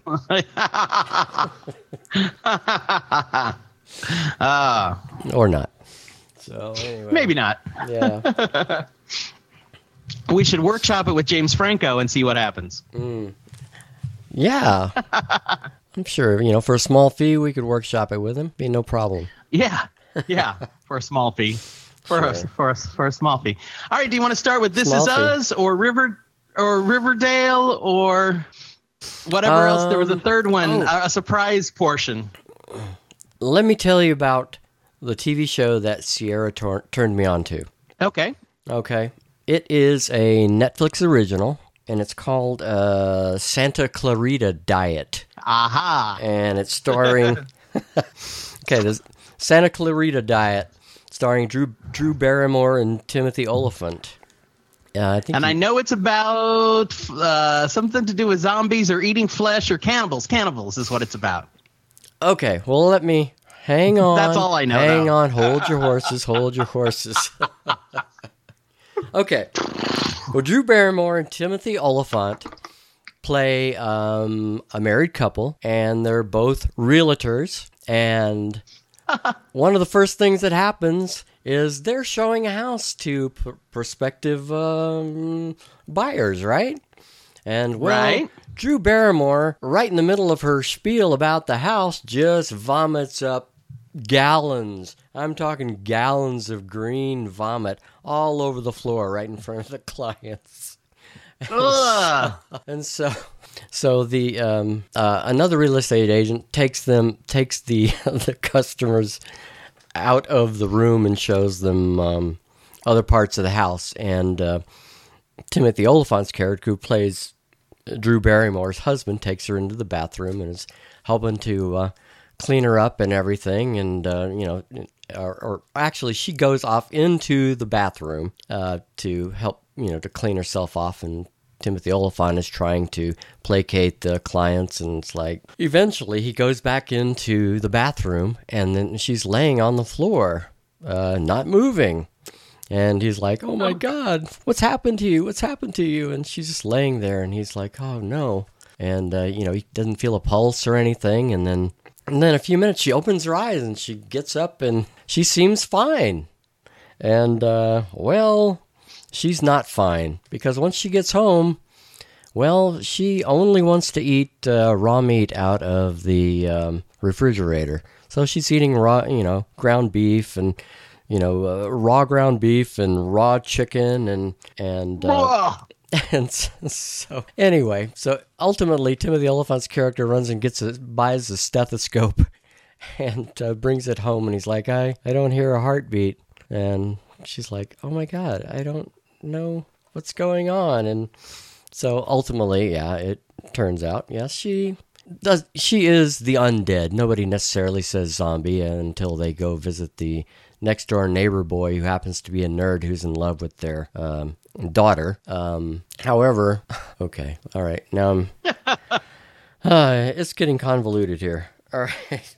Okay, I get what you're saying. So anyway, they're able to, manage the situation. They can keep the refrigerator stocked with ground raw beef and raw chicken and everything, and that's fine. And so life goes on until one of her coworkers, who happens to be another real estate agent, who played by Nathan Fillion. If you know who that is, he's the actor who is in Firefly, and what was the other one? Castle. So Castle, anyway, yeah, he's kind of new to the company, but he takes a shining to her very quickly, and he wants to get a piece of her. He is hot to trot for her, and so he comes over for Drew Barrymore. For Drew Barrymore, yes, and so he comes over to her house, and he's hitting on her. He's trying to, get her to have an affair with him. And she's like, no, I'm not really interested in that. And so he basically attacks her in her backyard. So she bites a couple of his fingers off. And boy, she happens to like the taste of it.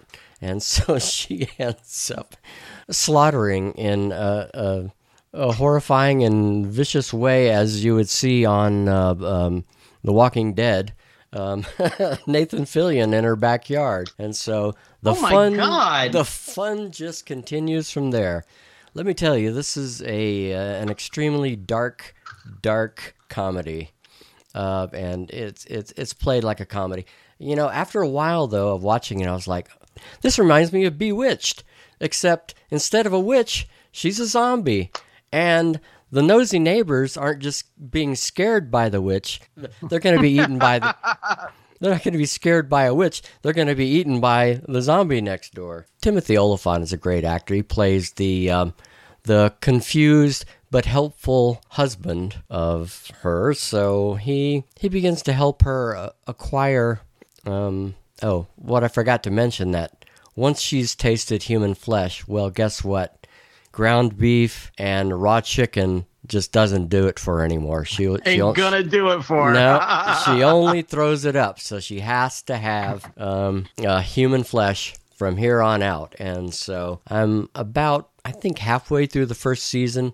And I've already given away a lot, but this information you already learn in the first episode, so I haven't really given that much away. And so how many episodes are there? Is it an hour long or a half hour or? It's half-hour long episodes. So they go real fast, and they're funny, and there's always a cliffhanger. And, what I forgot to mention, that they just happen to have police officers living on either side of their house. The houses next door are both police officers. One's a county sheriff, and one's a local police officer. And the county sheriff's a real asshole, and he's the nosy neighbor type. And it doesn't end well for him, as you might imagine. So, but I think it's funny as shit. I mean, I think it's actually pretty well written, and the storylines for each episode are they're interesting and convoluted. Interesting and convoluted? Yeah, that's probably true. They're interesting and convoluted. But I think I'll watch it to the end of this season and see where it goes.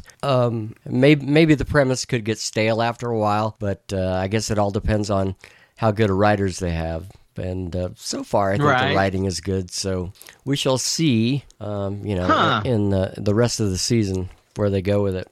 But right? Yeah, it's getting a lot of buzz. Of course, almost every time Netflix puts out a new series, there's some buzz about it. But I don't know, for some reason that it just doesn't, the theme and the concept just doesn't really appeal to me. But you never know. Yeah, if somebody had just walked up to me and you want to see a comedy TV show about a housewife, not a housewife, but the woman of the house happens to be a zombie. At first glance, I'd be like, I don't know. But, right? I kind of trust Sierra's instincts, so that's why I agreed to watch the first episode. And I like Timothy Oliphant, because I watched him in, can't remember what network it was on. It was a show called Justified, and I liked him in that show. So I said, I'll give it a try. And also in the first episode, Patton Oswalt did a cameo appearance as a doctor that the husband brought some of the vomit for him to, actually, she threw up this little thing in addition to all that green puke. It looked like I don't know what it looked like. It was like they kept calling it an organ, but it was like, the size of, I don't know, an apricot or something, except it was brown and kind of convoluted like a brain is. I'm so glad I didn't eat before this show. And so Timothy Oliphant threw it into a bag with some olive oil because he didn't have anything else to preserve it with, and he brings it to Patton Oswalt and tells him that his wife threw it up. I'm giving away too much. Well, that's not really giving away anything. But it's they were trying to figure out. I will say. The more you talk, the less I want to see it. Oh, I'm sorry. I'm probably not describing it very well. No, it just sounds gross. It just is like, oh, that sounds gross. It is. It's like, it's pretty graphic as far as some of the bodies being ripped open type thing and shit like that. But right, yeah. I mean, Oh, I forgot to mention the one saving grace that you might make you want to watch it is that Grace Zabriskie has a part in it. Oh, wow. Oh, that does make it more appealing, yes. Yeah, she plays an old foreign lady who is the grandmother of an old bookstore owner that Timothy Oliphant's character goes into the bookstore trying to look for a cure for his wife. And so he goes to an occult bookstore and he sees an old page from a book that shows a woman throwing up one of these, organ-looking things. And he asks, where's this book from? What's this page from? And the bookstore owner says, from this ancient book. And so he says, can I buy, this page off of the wall? And so he does. And he says, can you translate this for me? He said, no, but my grandmother could, and the grandmother ends up being Grace Zabriskie, And cool. So, but ultimately, Timothy Oliphant's character gets thrown out of the house, and so I think at some point in time, he and Grace Zabriskie will cross paths again to find the cure for Drew Barrymore. So we shall see. That part I do not know, and we may not know. It's interesting. We haven't had a David Lynch reference yet in this episode, so we got one in. There it That's is. Exciting. Because I want a David Lynch reference every episode until we get to Twin Peaks. So good job working that one in. Well, we're gonna have awesome. We're gonna have another one when we talk about Riverdale, though, too. Oh well, that's true because it's very Lynchian, for sure. True, and Twin Peaks veteran is in Riverdale also. Who's that?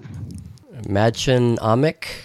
Oh yeah, I've seen her name in the credits, but I don't know who she plays. I know she's gotten older, so I may just not recognize her. She plays Betty's mother. Is that who's playing Betty's mother? Yes, a 25 year. Oh my God! 25 years older than she was when she was in Twin Peaks. Wow. Madchen Amick. Wow. Right? I didn't even recognize her. I didn't even snap. I remember now that you say that. I remembered seeing her name in the credits, and then I totally forgot about it. And then I didn't even recognize her. Yeah, isn't that wild? Well, when I first saw her on screen, I was like, gosh, she looks so familiar. Was she in Twin Peaks? And then I was like, oh, God, really? I got to look this up. And so I went on IMDb. Thank you, IMDb. And IMDb's the best. And I'll be a son of a bitch. And then, it's Madchen Amick. Yeah, and then every time I see her on screen, I was like, yeah, wow, well, yeah, she's aged. I mean, but, 25 years is 25 years, or however many years it's been. I guess it's 25 years. You know what's crazy? I don't think they mentioned this in the first episode or the second episode, but, there's been 3 episodes so far, and I've seen all of them. I think you said you've only seen the first one, right? Yes. So in the third episode, maybe they've done it before when I didn't catch it, but on this episode, Veronica's last name is Lodge. Do you know what Betty's last name is? Cooper. It's been so long. That's right. Coop. Wow. But do you know what her mother? You know what Madchen Amick's first name is in the show? No, I don't remember. It's Alice. Alice Cooper. Oh, wow! Isn't that awesome? What's that? I was like, are you kidding me? Are they really calling this character Alice Cooper? That's crazy great. Now, did they have? Was Betty's mother ever in the comic book? I don't remember, other than the parents at the adults at the school, the teachers, Mr. Weatherby and Miss Grundy. I don't remember any other characters except the kids, the teenagers, Archie's gang. Yeah, I don't remember ever seeing Archie's parents or Betty's parents or anybody's parents. I feel like now that we're talking about it, though, I feel like I saw Veronica's dad, Mr. Lodge, in some of the comics. You did see him. Okay. But I don't know. So maybe you saw their parents at times, and I just don't remember it. Yeah. But okay. Yeah. Well, it's interesting. Yeah. If you don't know, then nobody knows. Well, there are people who love Archie more than me. Well, of the people that I know, I should say, you probably know Archie more than anybody else I know. Yeah, I didn't. It's funny. I don't think of myself as having read a lot of Archie as a kid, but I did actually read quite a bit. We did. Okay. I always liked the Archie comics. I wasn't into. When we were kids, I wasn't into superheroes. Like I didn't buy Superman or Spider-Man or any of those kind of comics. It was always Archie and the comedy type comics, the ones that were supposed to be funny. They weren't really, but that's always the kind I liked. They were really soap operas for kids. I guess so. Maybe that's what they were. Yeah. But so, what'd you think of the first episode overall? I liked it. I liked the mood that it set. Now, when I first saw it, I saw the first episode by myself, and then later on watched it again with Sierra. Because after I saw the first episode, I was like, "Oh yeah, Sierra will like this series a lot because it has a vibe to it, kind of like that show Pretty Little Liars and stuff like that. Right. So it's like, man, this show could be attractive to various types of people for different reasons, you know. Right. It's definitely, well, like I said, it's like the Archies for the Lana Del Rey set, you know, definitely young 20s type aged people will like it, I think. Oh yeah, exactly, and people will like shows like that, and then it has the, you know, the mystery element to it, and of course that, you know, dark underbelly of a small town. People like that, so that definitely puts you in Lynch territory, and right, yeah, and I think it's not an accident that you get that feel. I mean, they're definitely going for that kind of a feel. I mean, with the very opening of the first episode, you know, it almost it doesn't say the dark underbelly, but it's saying like the secrets underneath the small town. I can't remember the exact words they use, and then they show the big sign of you know, Riverdale, the town with pep, which is reminiscent of, you know, Twin Peaks, population 51,000, blah blah blah, whatever. Right. It definitely felt like that, and it was interesting the way they interpreted the different characters. Right, I think so too. Did Sierra like it? Oh yeah, she liked it a lot. Yeah. Oh, cool. Yeah, cool. I think we'll definitely be watching more episodes together. Cool, because I would like to talk about it more, and I don't want to talk about the last 2 episodes because you haven't seen them yet. But I think, you know, I think that you guys will like it more and more as it goes. It gets really interesting. The characters kind of like Betty and Veronica. There's the third episode is very much like they work together, and it's like very much a female empowerment kind of a storyline. Yeah. And there's just a lot. There's a lot going on in the show, and like you say, I think you're right. You know, not only does it appeal to young people who kind of like those kind of shows anyway, and it definitely has a young vibe to it, of course. But then for people like you and me who are older, who like dark things like Lynchian things, right, and just, you know, shows like that. Plus, we have the whole history of knowing what the Archie comics were like. And so every time there's a new character, you know, you see a new character and you're like at the very first episode, one of the first characters you see is Dilton Doily. And I'm like, oh my God, I haven't thought about Dilton Doily for like 30 years. You know, I totally had forgot there was even such a character in Archie. Well, it's so funny. They had him in an outfit that was, you know, almost a stereotype for Dilton Doily, you know, walking around in a Boy Scout outfit.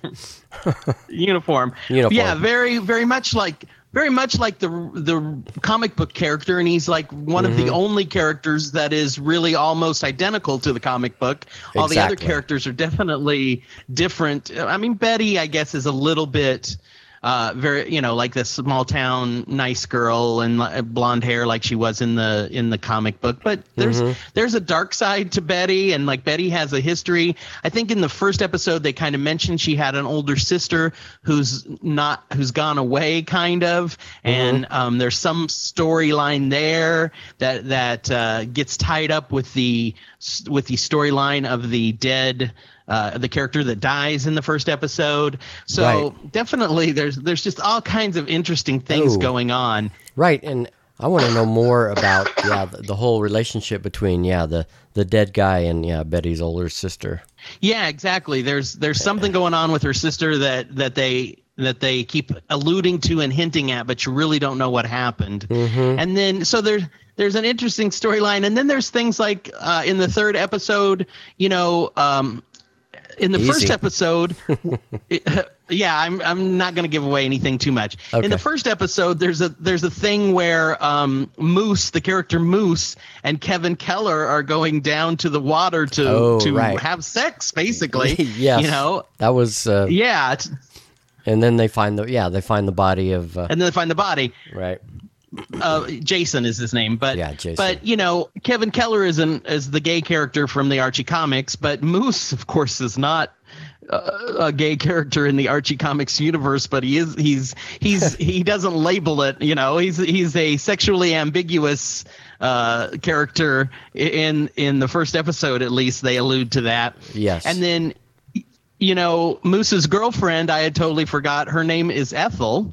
Well, right. Ethel is in episode 3. So it's just when you think all the characters from the Archie comics are in there, all of a sudden, oh, there's Ethel. I totally forgot. Ethel was Moose's girlfriend.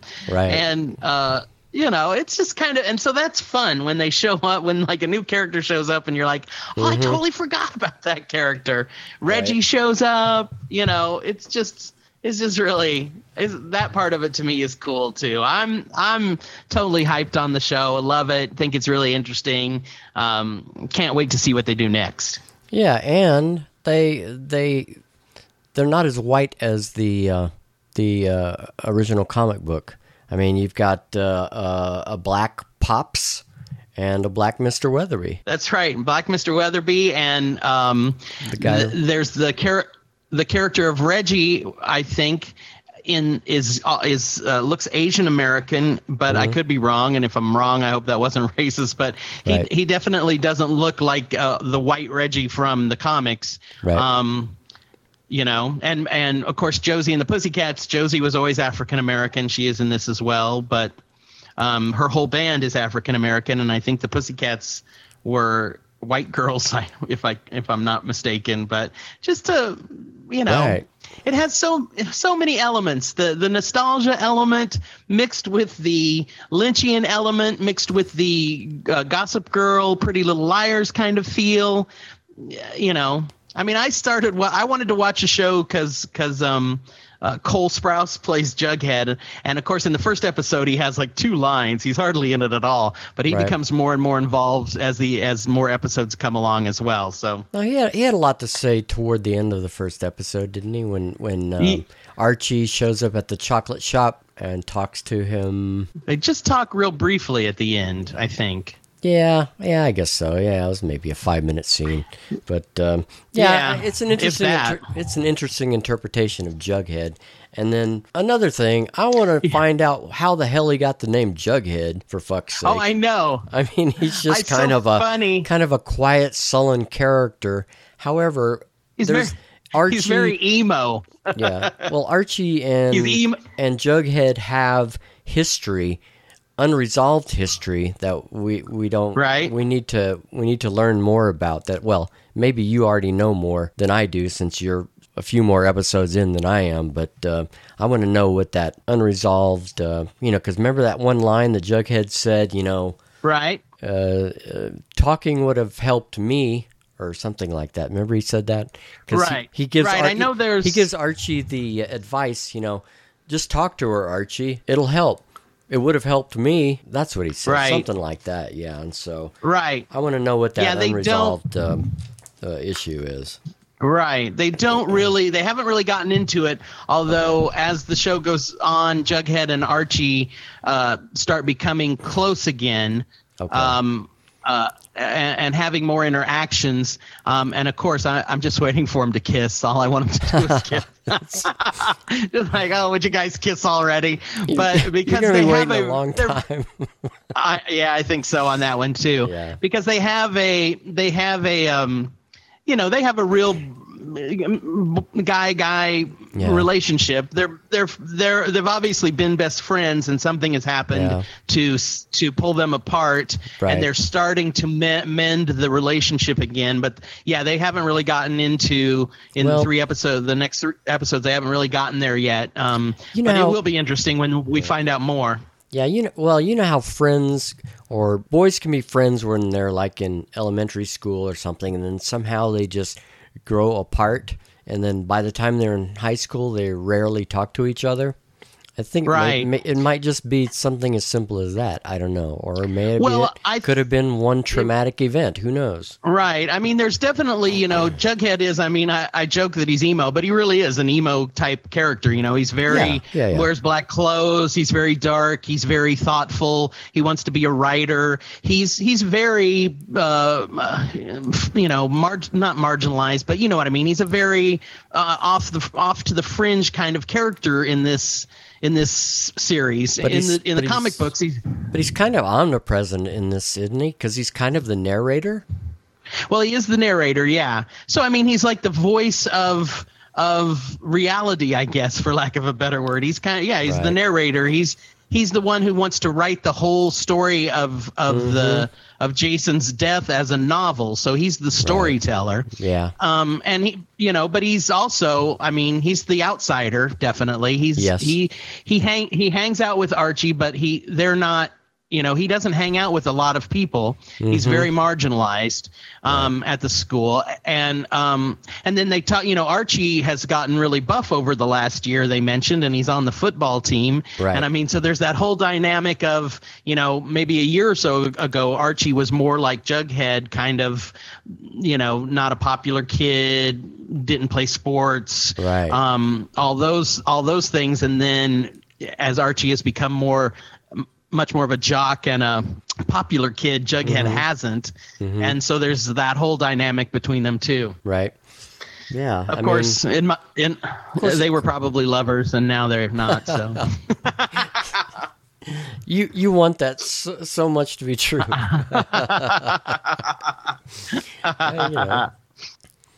It would be, I mean, wouldn't that be a great storyline? But you're not going to get that on a show like that. Yeah, it would blow some minds. It would, definitely. Yeah. I mean, I'm not saying they had to be full-blown boyfriends. I'm saying they were friends. Right. They had sleepovers. But maybe something happened on one of the sleepovers. Of course. But if you think about it, they're both artists in a way, though. I mean, Archie is a musician, and it seems like he's gravitating more towards music than he is towards football or working for his dad or whatever. And that's Jughead true too. is an aspiring writer and everything. So I mean, there's still that common ground between them. Yeah, absolutely. So interesting. Yeah, I think if you like the first episode, then the next episodes just kind of keep delving into what's going on and have some really interesting surprises. See, I can't remember. I know they find the body at the end of the first episode, but I can't remember. There's a piece of information that I can't remember if it's in that episode or another episode, so I won't say it. But these things keep getting told about when I think his name's Jason, when Jason dies, this information keeps coming in drips and drabs as the show goes, and it gets really interesting. There's a definite mystery there that's really interesting, and every time you think, like at the end of the first episode, you're just like, oh, the sister did it. But because you're like, how could she not know how he had died? Because she says he just reaching for a glove and fell out of the boat or something. And right, everybody, but he's got, as was mentioned, he was a strong swimmer. He was the captain of the swim team or something. So that doesn't seem likely. So yeah, I mean, she pops up as a suspect number one. Right. Of course, and so does Madchen Amick, or also known as Betty's mother. She seemed to have Alice Cooper. Right, Alice Cooper has a very big grudge against him. So, which has something to do with Betty's older sister. Right. Polly, ending up having a nervous breakdown. Yeah. So there's things that will happen shortly that will totally take everything you think and make you question it. So it's the mystery of who killed Jason is definitely much more complex than you think it is at the beginning, which is cool. Okay, well that's what you want in a real good mystery, though, I guess. Yeah, absolutely. So. Okay. Well, cool. I can't wait for you to catch up. Yeah, I'm sure we'll watch a few more by probably tomorrow. Probably tomorrow we'll watch more episodes, and then we'll be caught up, and then we can start watching the DVR recordings. That way, we don't have to put up with watching the commercials while watching it off of the CW app on the Apple TV. Right. Yeah. Right. Cool. You can't fast forward to way, the commercials with that. Well, that's cool. And then that way, too, I won't have to worry about letting loose information that you may not know. Right, so. right, yeah. we'll catch up pretty quickly, probably, definitely before next time we record. Awesome. All so, right. I know we're really running long, and it's frustrating. Yeah, I always think we're we're over 2 hours now. Yeah, we are. This Is Us. Yeah.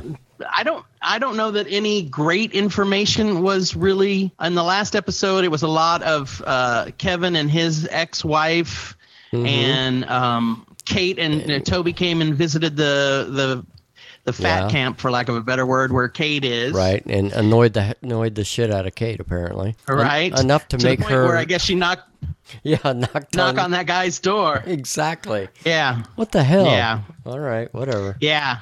It's funny. One of my coworkers hates Kate and just thinks she's a completely whiny bitch who should, the fact that she went and knocked on that other guy's door. She's like, fuck Kate. She doesn't know what she wants. And I'm like, I like that character so much. I guess I've kind of forgiven her for being the way she is. But I could see where someone would be like, she's kind of a whiny bitch who needs to figure out what she wants and realize that Toby's a real catch. Yeah.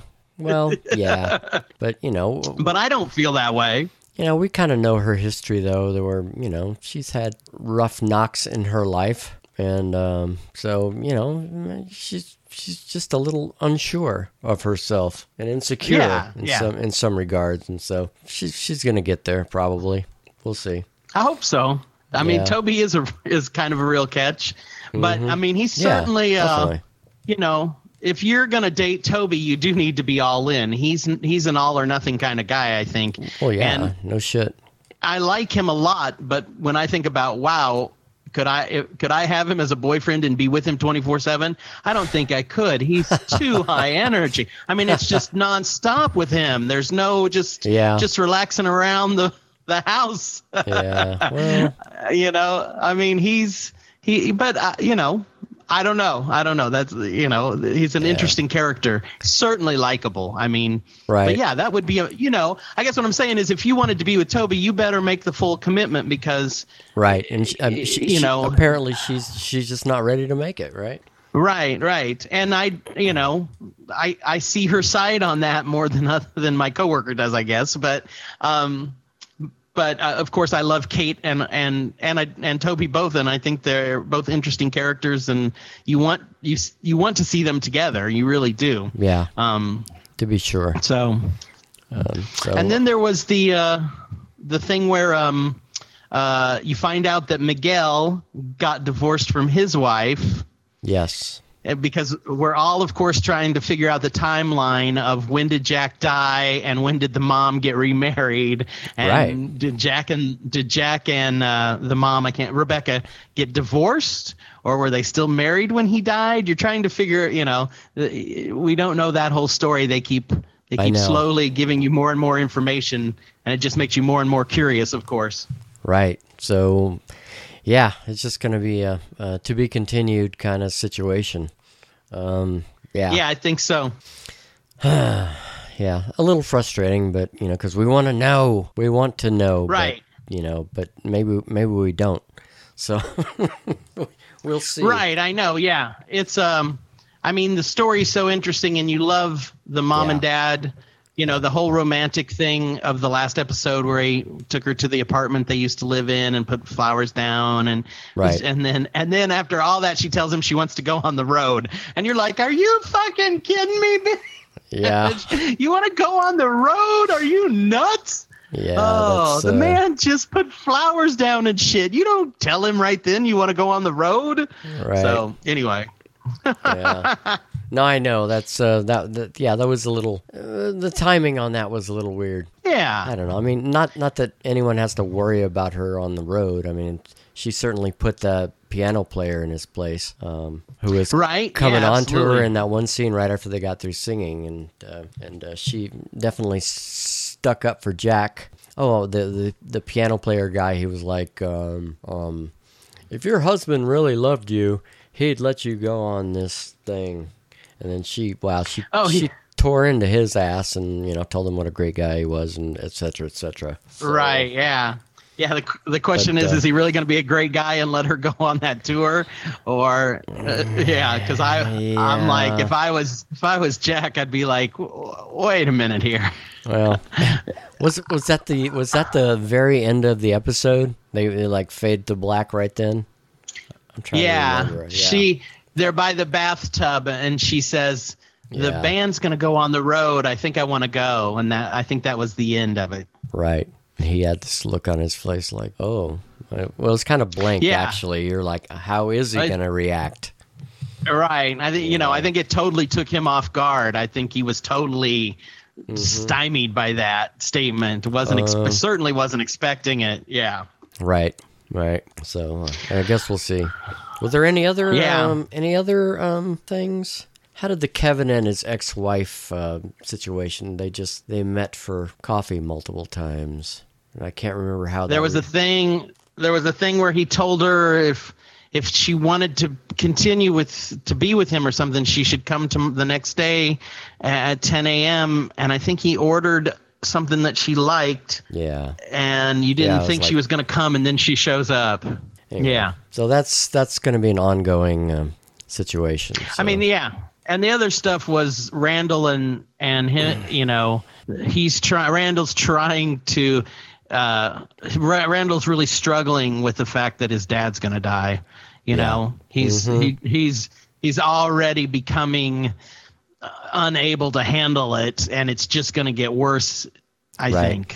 That mixed with the fact that he's also seeing this other guy at what's his name, Sanjay or something, the other guy at work who's like he sees as the competition, and that some of his responsibilities are being stripped away from him, and he feels like he's losing control, kind of like he feels like he's out of control of helping his biological father stay alive, and which of course if he would just go to his boss and say, hey, I've got this going on at home with my dad, but he does. He doesn't want to show weakness. He wants to hang on to, the status and power that he has at work, or so it seems. Right. Right. Yeah. He's always been top guy. Yeah. He's kind of I wouldn't say he's a control freak, but he has issues with losing control for sure. Yeah. Well, you're right.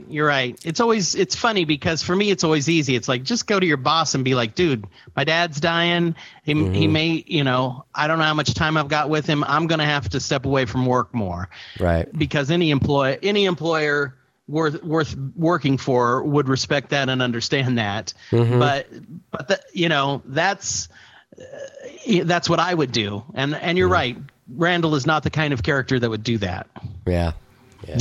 Because he wouldn't want to have to explain also that his boss would say, hey, didn't your dad die when you were a teenager? No, this is my biological.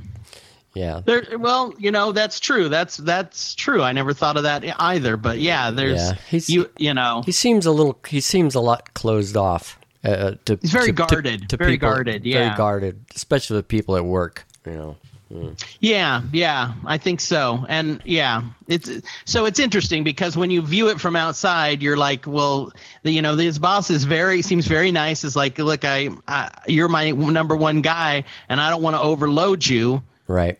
I know what you're worth. I want you. I'm cutting your workload because I know. Because I want to keep you, and I want to keep you happy, and whether or not the boss that's true or not, who knows? Right. Yeah, we shall see. Right. But This Is Us never disappoints. It's always something interesting going on. Exploring different aspects of the human condition. So. Very interesting. I always, love the show, love the characters, there's not a character on there I don't like. There's not a storyline I don't like. I'm just all in on that show, as we've said before. Yeah, I know.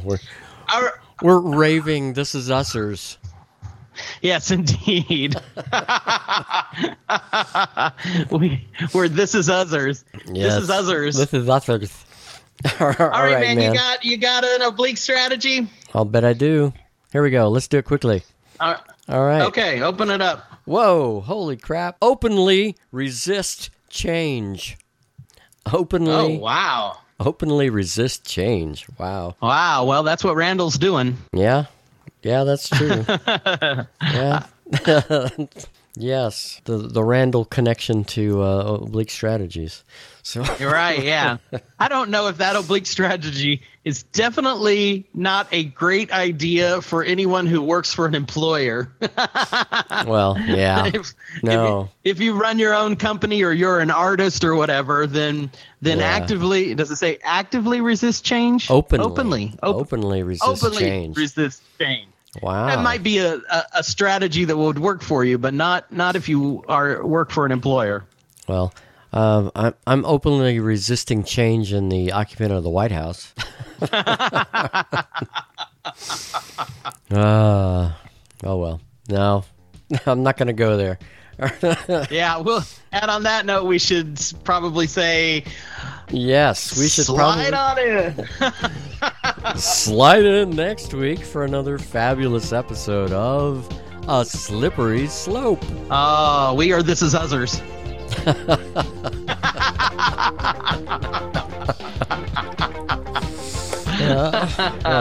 That's good.